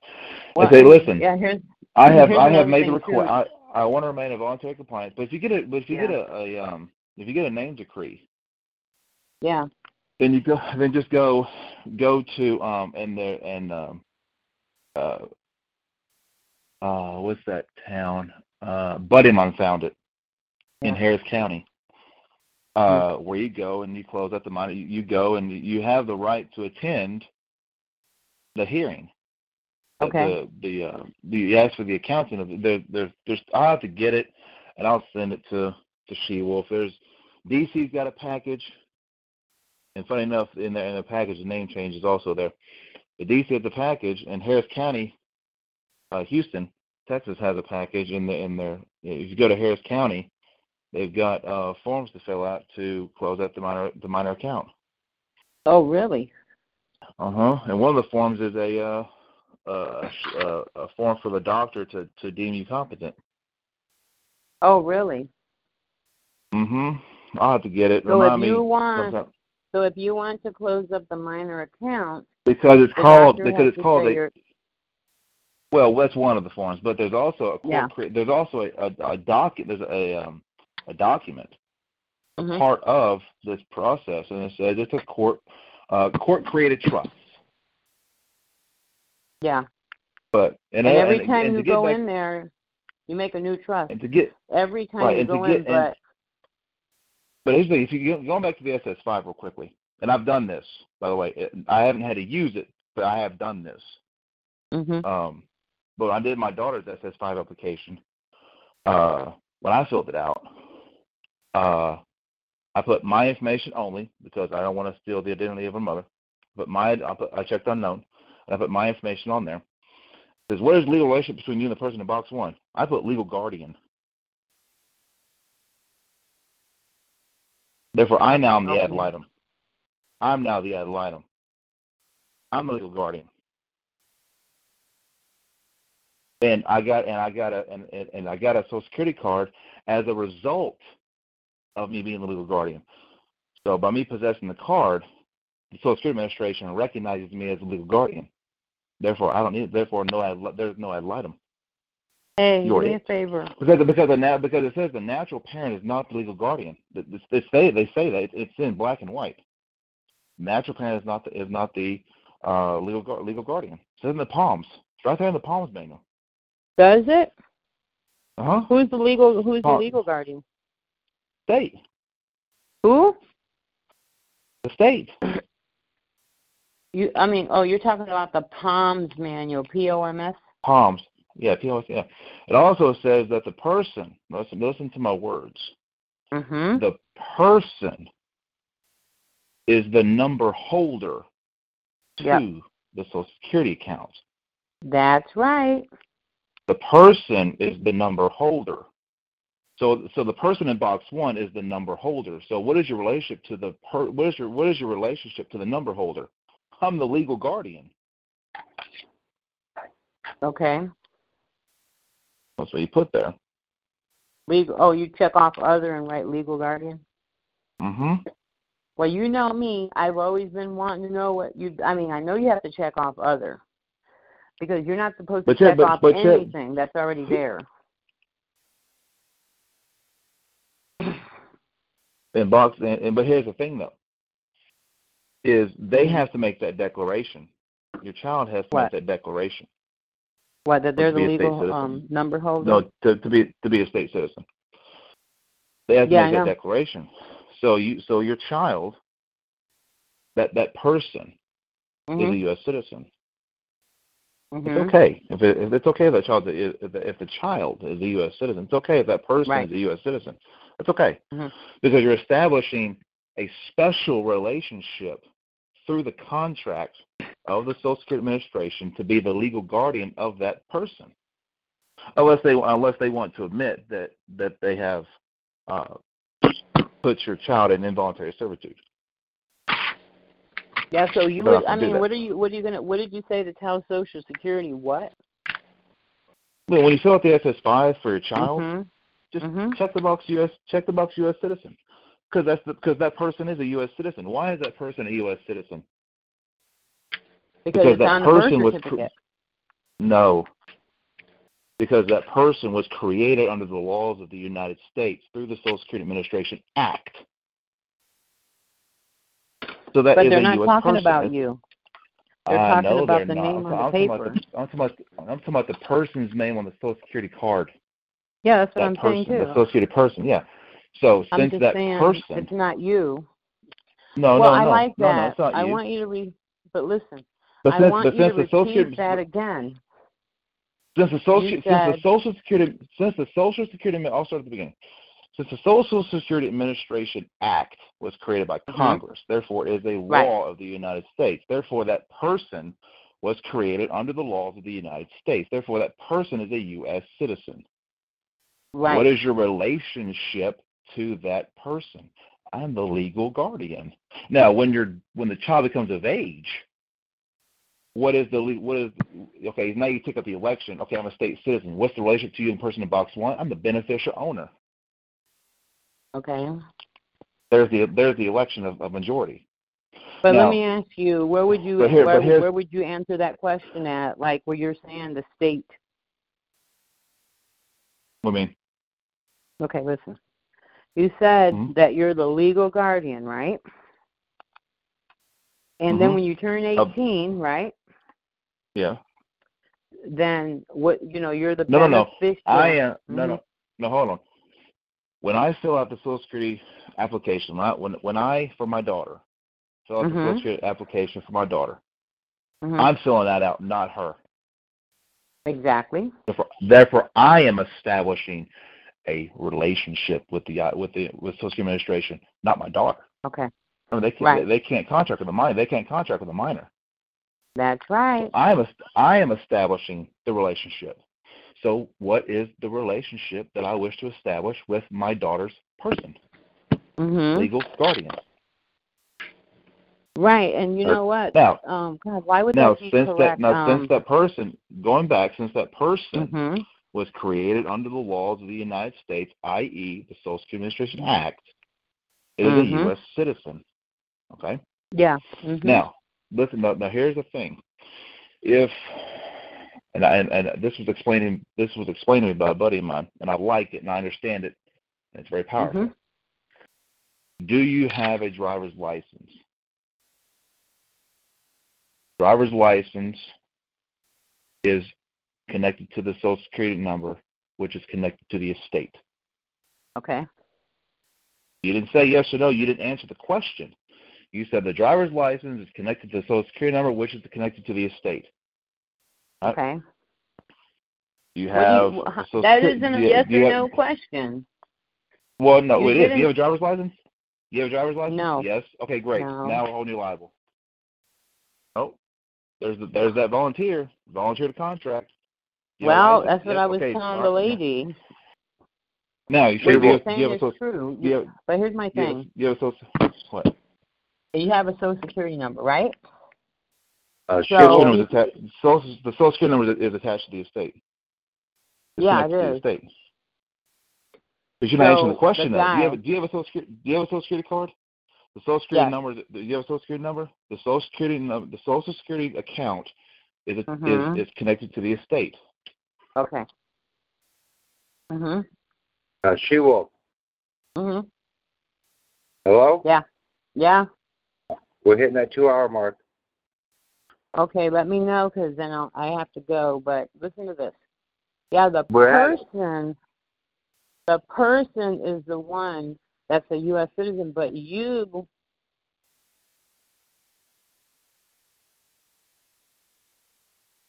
are not. What? You are not. You're not. No.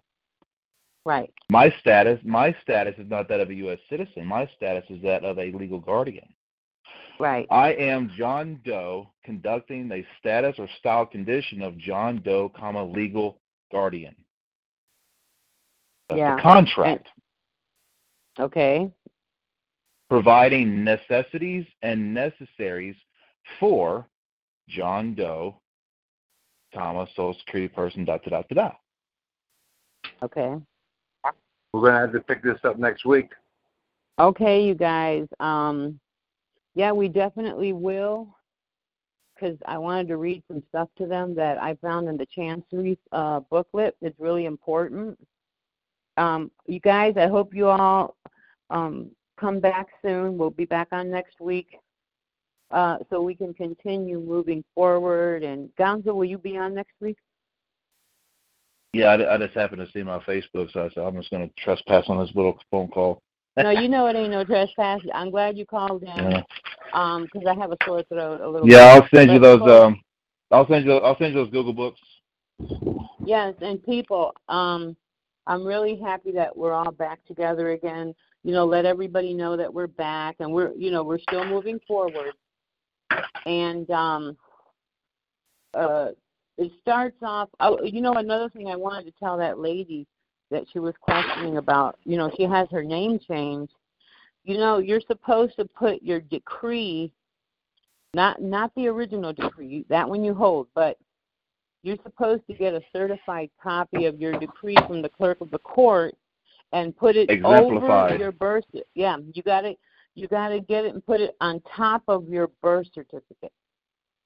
Okay, and now what the hell is it's called an exemplify. Yeah, exemplify copy. You hear that, people? So, don't walk around with the birth certificate. You have to walk around with your birth certificate, a certified copy that will be stamped by a notary, by Notarious Act. Make sure you do your deed of acknowledgement and acceptance of your birth certificate. And you see, because once you do your deed of acknowledgement and acceptance, you're perfecting the bill, you're perfecting the document, and that separates you from the document because basically, everybody keeps making that mistake. When they ask you what your relationship is to this, you'll say, it's me. It's not you. And you have to stop saying that it's you. You'll say that you're the account holder. And I wanted to tell you that I was looking at my friend's U.S. citizenship. You know, his paper on the U.S. citizenship, it says holder in due course. Holder in due course, where the signature is. And those who come in from other countries, their certificates are the original that was filled out with wet ink. And the immigration keeps only the copies. See, for us, the American people here, they give you a copy, a certified copy, and they hold the original. Okay, everybody. Well, you know, if anybody has any questions, you know, let me know. And I'll do my best to help you figure this out. But this week I'm working on the Department of Education, different credit bureaus, so we can smash them and their craziness that they think they can go into your. So yeah, they're trying to go into people's Social Security accounts. No, you're not going to do that. I will find a method to their madness to stop them. So what are you guys, trying to stop? I'm trying to stop them from garnishing Social Security SSD payments or something like that. Are you talking about? Well, usually if you press the affidavit identity theft with a UCC 11 and you have the police report and you do a counterclaim, okay, they really can't rebut it, because basically what you're doing is you're becoming a wordsmith, and what you're doing is on the affidavit identity theft, you're not lying. Basically, a cop is covering his ass with paperwork, so it's all through disclosure. So if you create your affidavit identity theft, all you're really doing is you're being a wordsmith. You're being just like an attorney, just fancy words. You're not lying. You're using words to format your page. So, when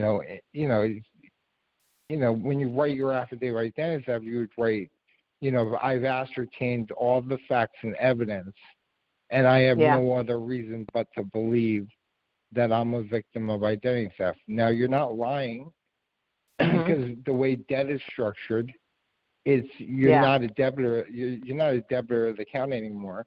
You were a debtor of the account. You're now a creditor by your actions. So basically, by your deeds.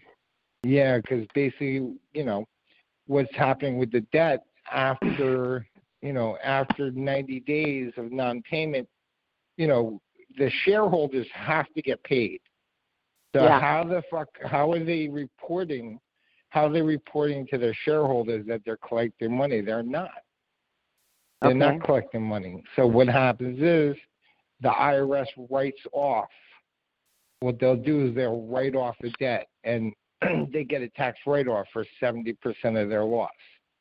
And the remainder of that 70%, the 30% is the way they calculate their losses to get their losses back. What they're doing is they're selling to a debt collector. And the debt collector, and there is no debt, but the debt reinstates it. It's called reinstatement seconds. So basically what the debt collector is doing, it's a business. It's a business. So they need to feed their families. So what they're gonna do everything that they can to trick you through what's called disclosure. And they're gonna use disclosures, because you can disclose some. You can make it kosher just by telling it to their face. If you disclose everything, it's okay. Just like a realtor, if you disclose it, it's okay, because you told them, and it's not your fault that they didn't listen. So the debt collectors, what they're saying to you, they're telling it to your face, but you're not understanding what they're saying. So basically, what they're saying is, this is an attempt to collect the debt. It doesn't mean that the debt's there. The debt's not there any longer. They're reestablishing that debt. It's a business. That's what they're doing. trying to feed their family. So they're telling you to your face. They're saying, hey, this is an attempt to collect the debt. So if you remain silent, you're going to be stupid, I'm going to take your money. That's basically what they're doing. That's basically what they're doing. So that's what I tell them when they call. I said, so basically when you write that on your piece of paper, mm-hmm. you know, you're not lying. You're being a wordsmith. You're mm-hmm. you know, there's nothing wrong with it. It's ethical. They do it. Why can't we do it? It's like the pot calling the kettle. It's like the pot calling the kettle black. Mm-hmm. So if you're gonna write your affidavit identity theft, don't feel guilty that you're gonna do it. Don't feel like you're gonna have a UCC 11 debitor search showing that you're not a debitor anymore. You're actually getting a certified copy from the Treasury, and the Treasury is going to give you a certified copy that you're paying for that states that you're not a debitor. The state knows that you're not a debitor. They all know. Let me ask you, how did you say, wait a minute, you said, what do the people have to do to make it from debtor to creditor? You're going to do an identity theft, you said? Yeah, you're making an identity theft affidavit. Mm-hmm. You just don't lie on the affidavit. I'm not asking you to lie on it. Right. Just tell the truth. Just state the truth. And all you're stating is, I have no other evidence but to believe that I'm a victim of identity theft. And that's what you're doing. You're becoming a wordsmith. And the attorneys are collecting debt through being wordsmiths because you're not understanding what they're saying. Yeah, that's so true. Hey, listen, I even told them myself, like when you first call them, what are they telling you? Please enter your Social Security. I'm like, what? Please enter your Social Security number. Why would I give you my Social Security number? Yeah, you really don't have to. No. Yeah, you really don't. Yeah, that's a good one, though. You pointed that out. That's a major secret. I mean, there's other big ones, like for student loans and stuff that I can remove student loans. I can pretty much remove anything. As long as it's written off. Yeah. You can remove anything. I agree with you. You need to come on here and tell us how to do that, or you can tell people, wait a minute, I'm going to be honest here. How much do you charge for your service? It's in my neighborhood, I do a lot of partitions. I do police officers. They feel safe to do it because they're not going to lose their job doing what I'm doing because they understand we're covering their ass with paperwork because they do it at work. Police officers do for a living? Do the same thing. Yeah, I do for a living. Okay, so how much do you charge for your service? Normally, in my office, I charge $5,000 for every $25,000, but I don't expect that from everybody online because a lot of people can't afford. It seems to be a lot of people on Facebook can't really come up with that type of money. Let me ask you this question: what do you mean for every $25,000? For every $25,000, just 25% of the debt. So whatever the debt is, I charge 25% of whatever the debt is. But you could do it yourself. Okay. I'm giving you everything. I'm telling you how to do it. You just got to do it. Well, how about this? Why don't you come on? Right. Why don't you come on to Talk Shoe next week? And we can talk about this some more because there's a lot of people right now. They're hurting. And you know why they're hurting. You and I both know. Yeah, of course. The foreclosure crisis. Yeah, absolutely. That's another. A mess. You could use this, but you gotta. It's a fight. I mean, I don't even. I know. Get it. I don't even want to get involved into the emotions of homes, but I could show you this. It all dovetails together. Like if you use it the right way, you could use it in other means. I mean, right. It's just, you know, it's the method of what you know, and you just use it as a tool to move forward, you know? Okay, so will you come on next week and so we can explain this a little bit more to the people? Yeah, I can explain. That's not a problem. Okay, You know, I appreciate it. I know a lot of people that need it, like I said before, like they have the foreclosure crisis, so people that try to rent, you know, they're charged like triple. Just yeah, to get no, I placed know they now can't rent, and people that need insurance, and people work that are insurance agents, people that work as mortgage brokers, they can't get, they'll lose their license just because they're not keeping their credit good.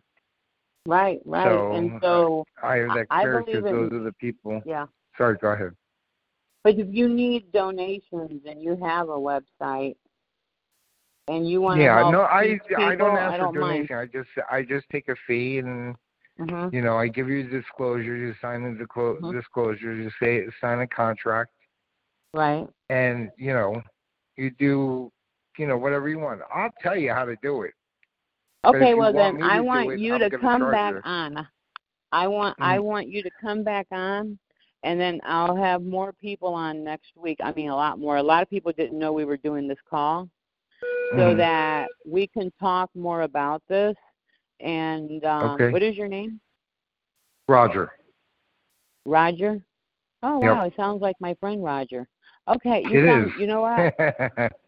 It is not. Yeah, it is. Adina put me on. Roger from Tennessee? No. You think about Roger Rhodes, right? Oh, yeah. Yeah, Roger Rhodes? You think it's Roger Rhodes. It's Roger O. Daniel's friend. Oh, you're Roger O. Yeah. You sound different. Do I? Yeah, you sound younger than I heard you before on the phone when you talked to me. Wow. Oh, I guess you're getting, what is it? You're going backwards in age or something? You do. You sound younger. I'm like, oh, Thank you. There's another Roger. Thank you. Well, yeah. You know what? It'd be my pleasure to have you on here. But I'll talk to you because I don't really have your number. But I will get with you, I guess, through who was it? Oh, Daniel or someone. Yeah, you just asked Daniel. Yeah, and then I can talk to you some more because I took some notes down and things, but that way we can help some of these people get back on their feet while they're trying to. Yeah. People, you know, people are so scared about doing the process. They're like, oh, the police. It's their job, you know. Yeah. And when you go do it, they try to. They're using mens rea and actus rea, so they're testing your guilt. They're seeing to see your reactions, and they're going to use it against you. If you feel guilty, there's no reason for you to feel guilty because you're not a debitor of the account. The only reason why you're a debitor of the account is because they acquiesced you into that position. Okay. They basically defaulted you because you didn't respond.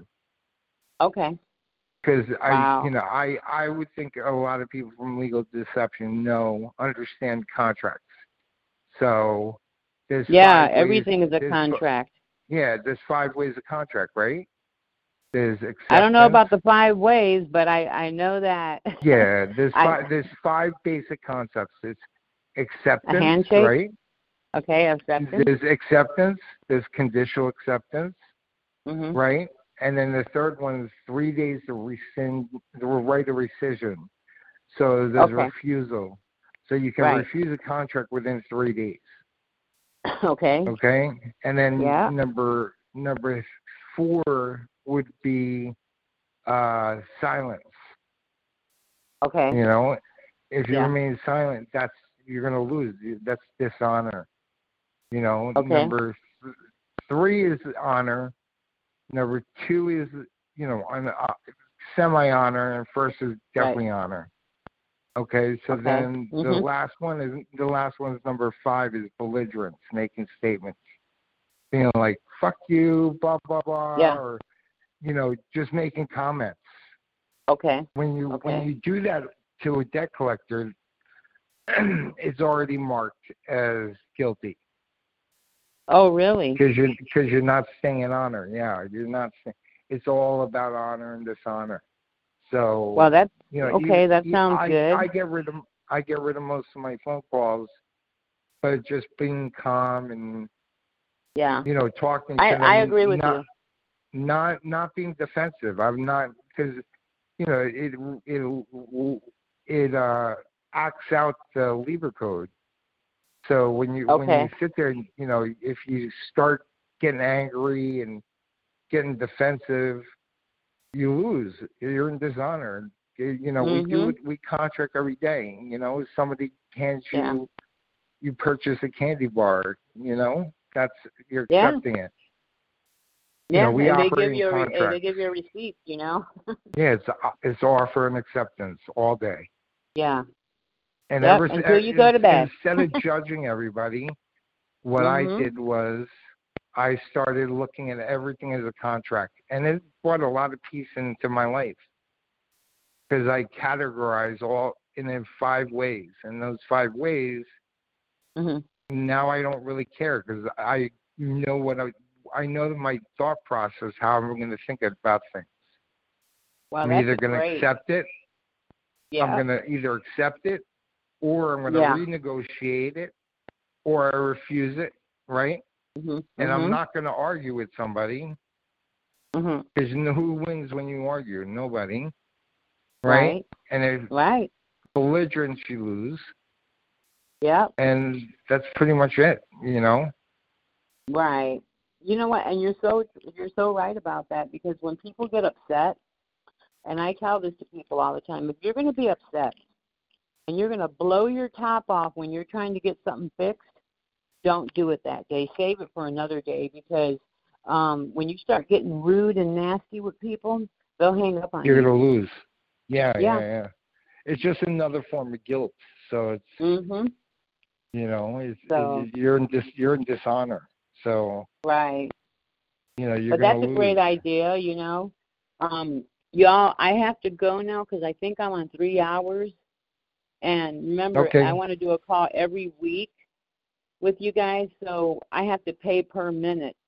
So they're not going to be friendly about it. But Roger, I will be more than happy to have you on, because I really haven't had a good chance to know you, except for I've seen you on Facebook. But yeah, it'll be my pleasure to have you on. And Gonzo, you come back too next week.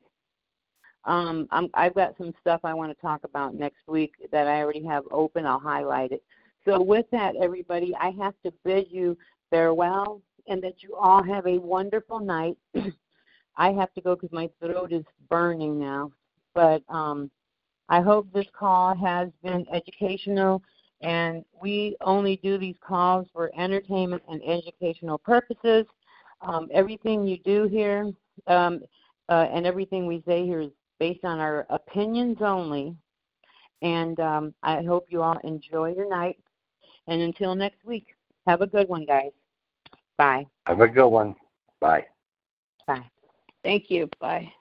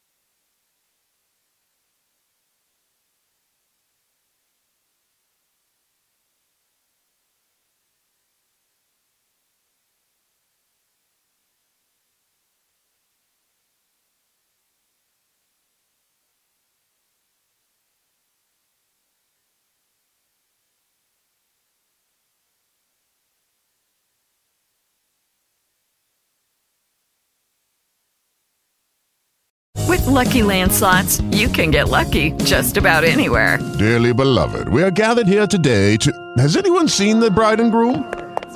Sorry, we're here. We were getting lucky in the limo and we lost track of time. No, Lucky Land Casino, with cash prizes that add up quicker than a guest registry. In that case, I pronounce you lucky. Play for free at LuckyLandSlots.com. Daily bonuses are waiting. No purchase necessary. Void where prohibited by law. 18+. Terms and conditions apply. See website for details.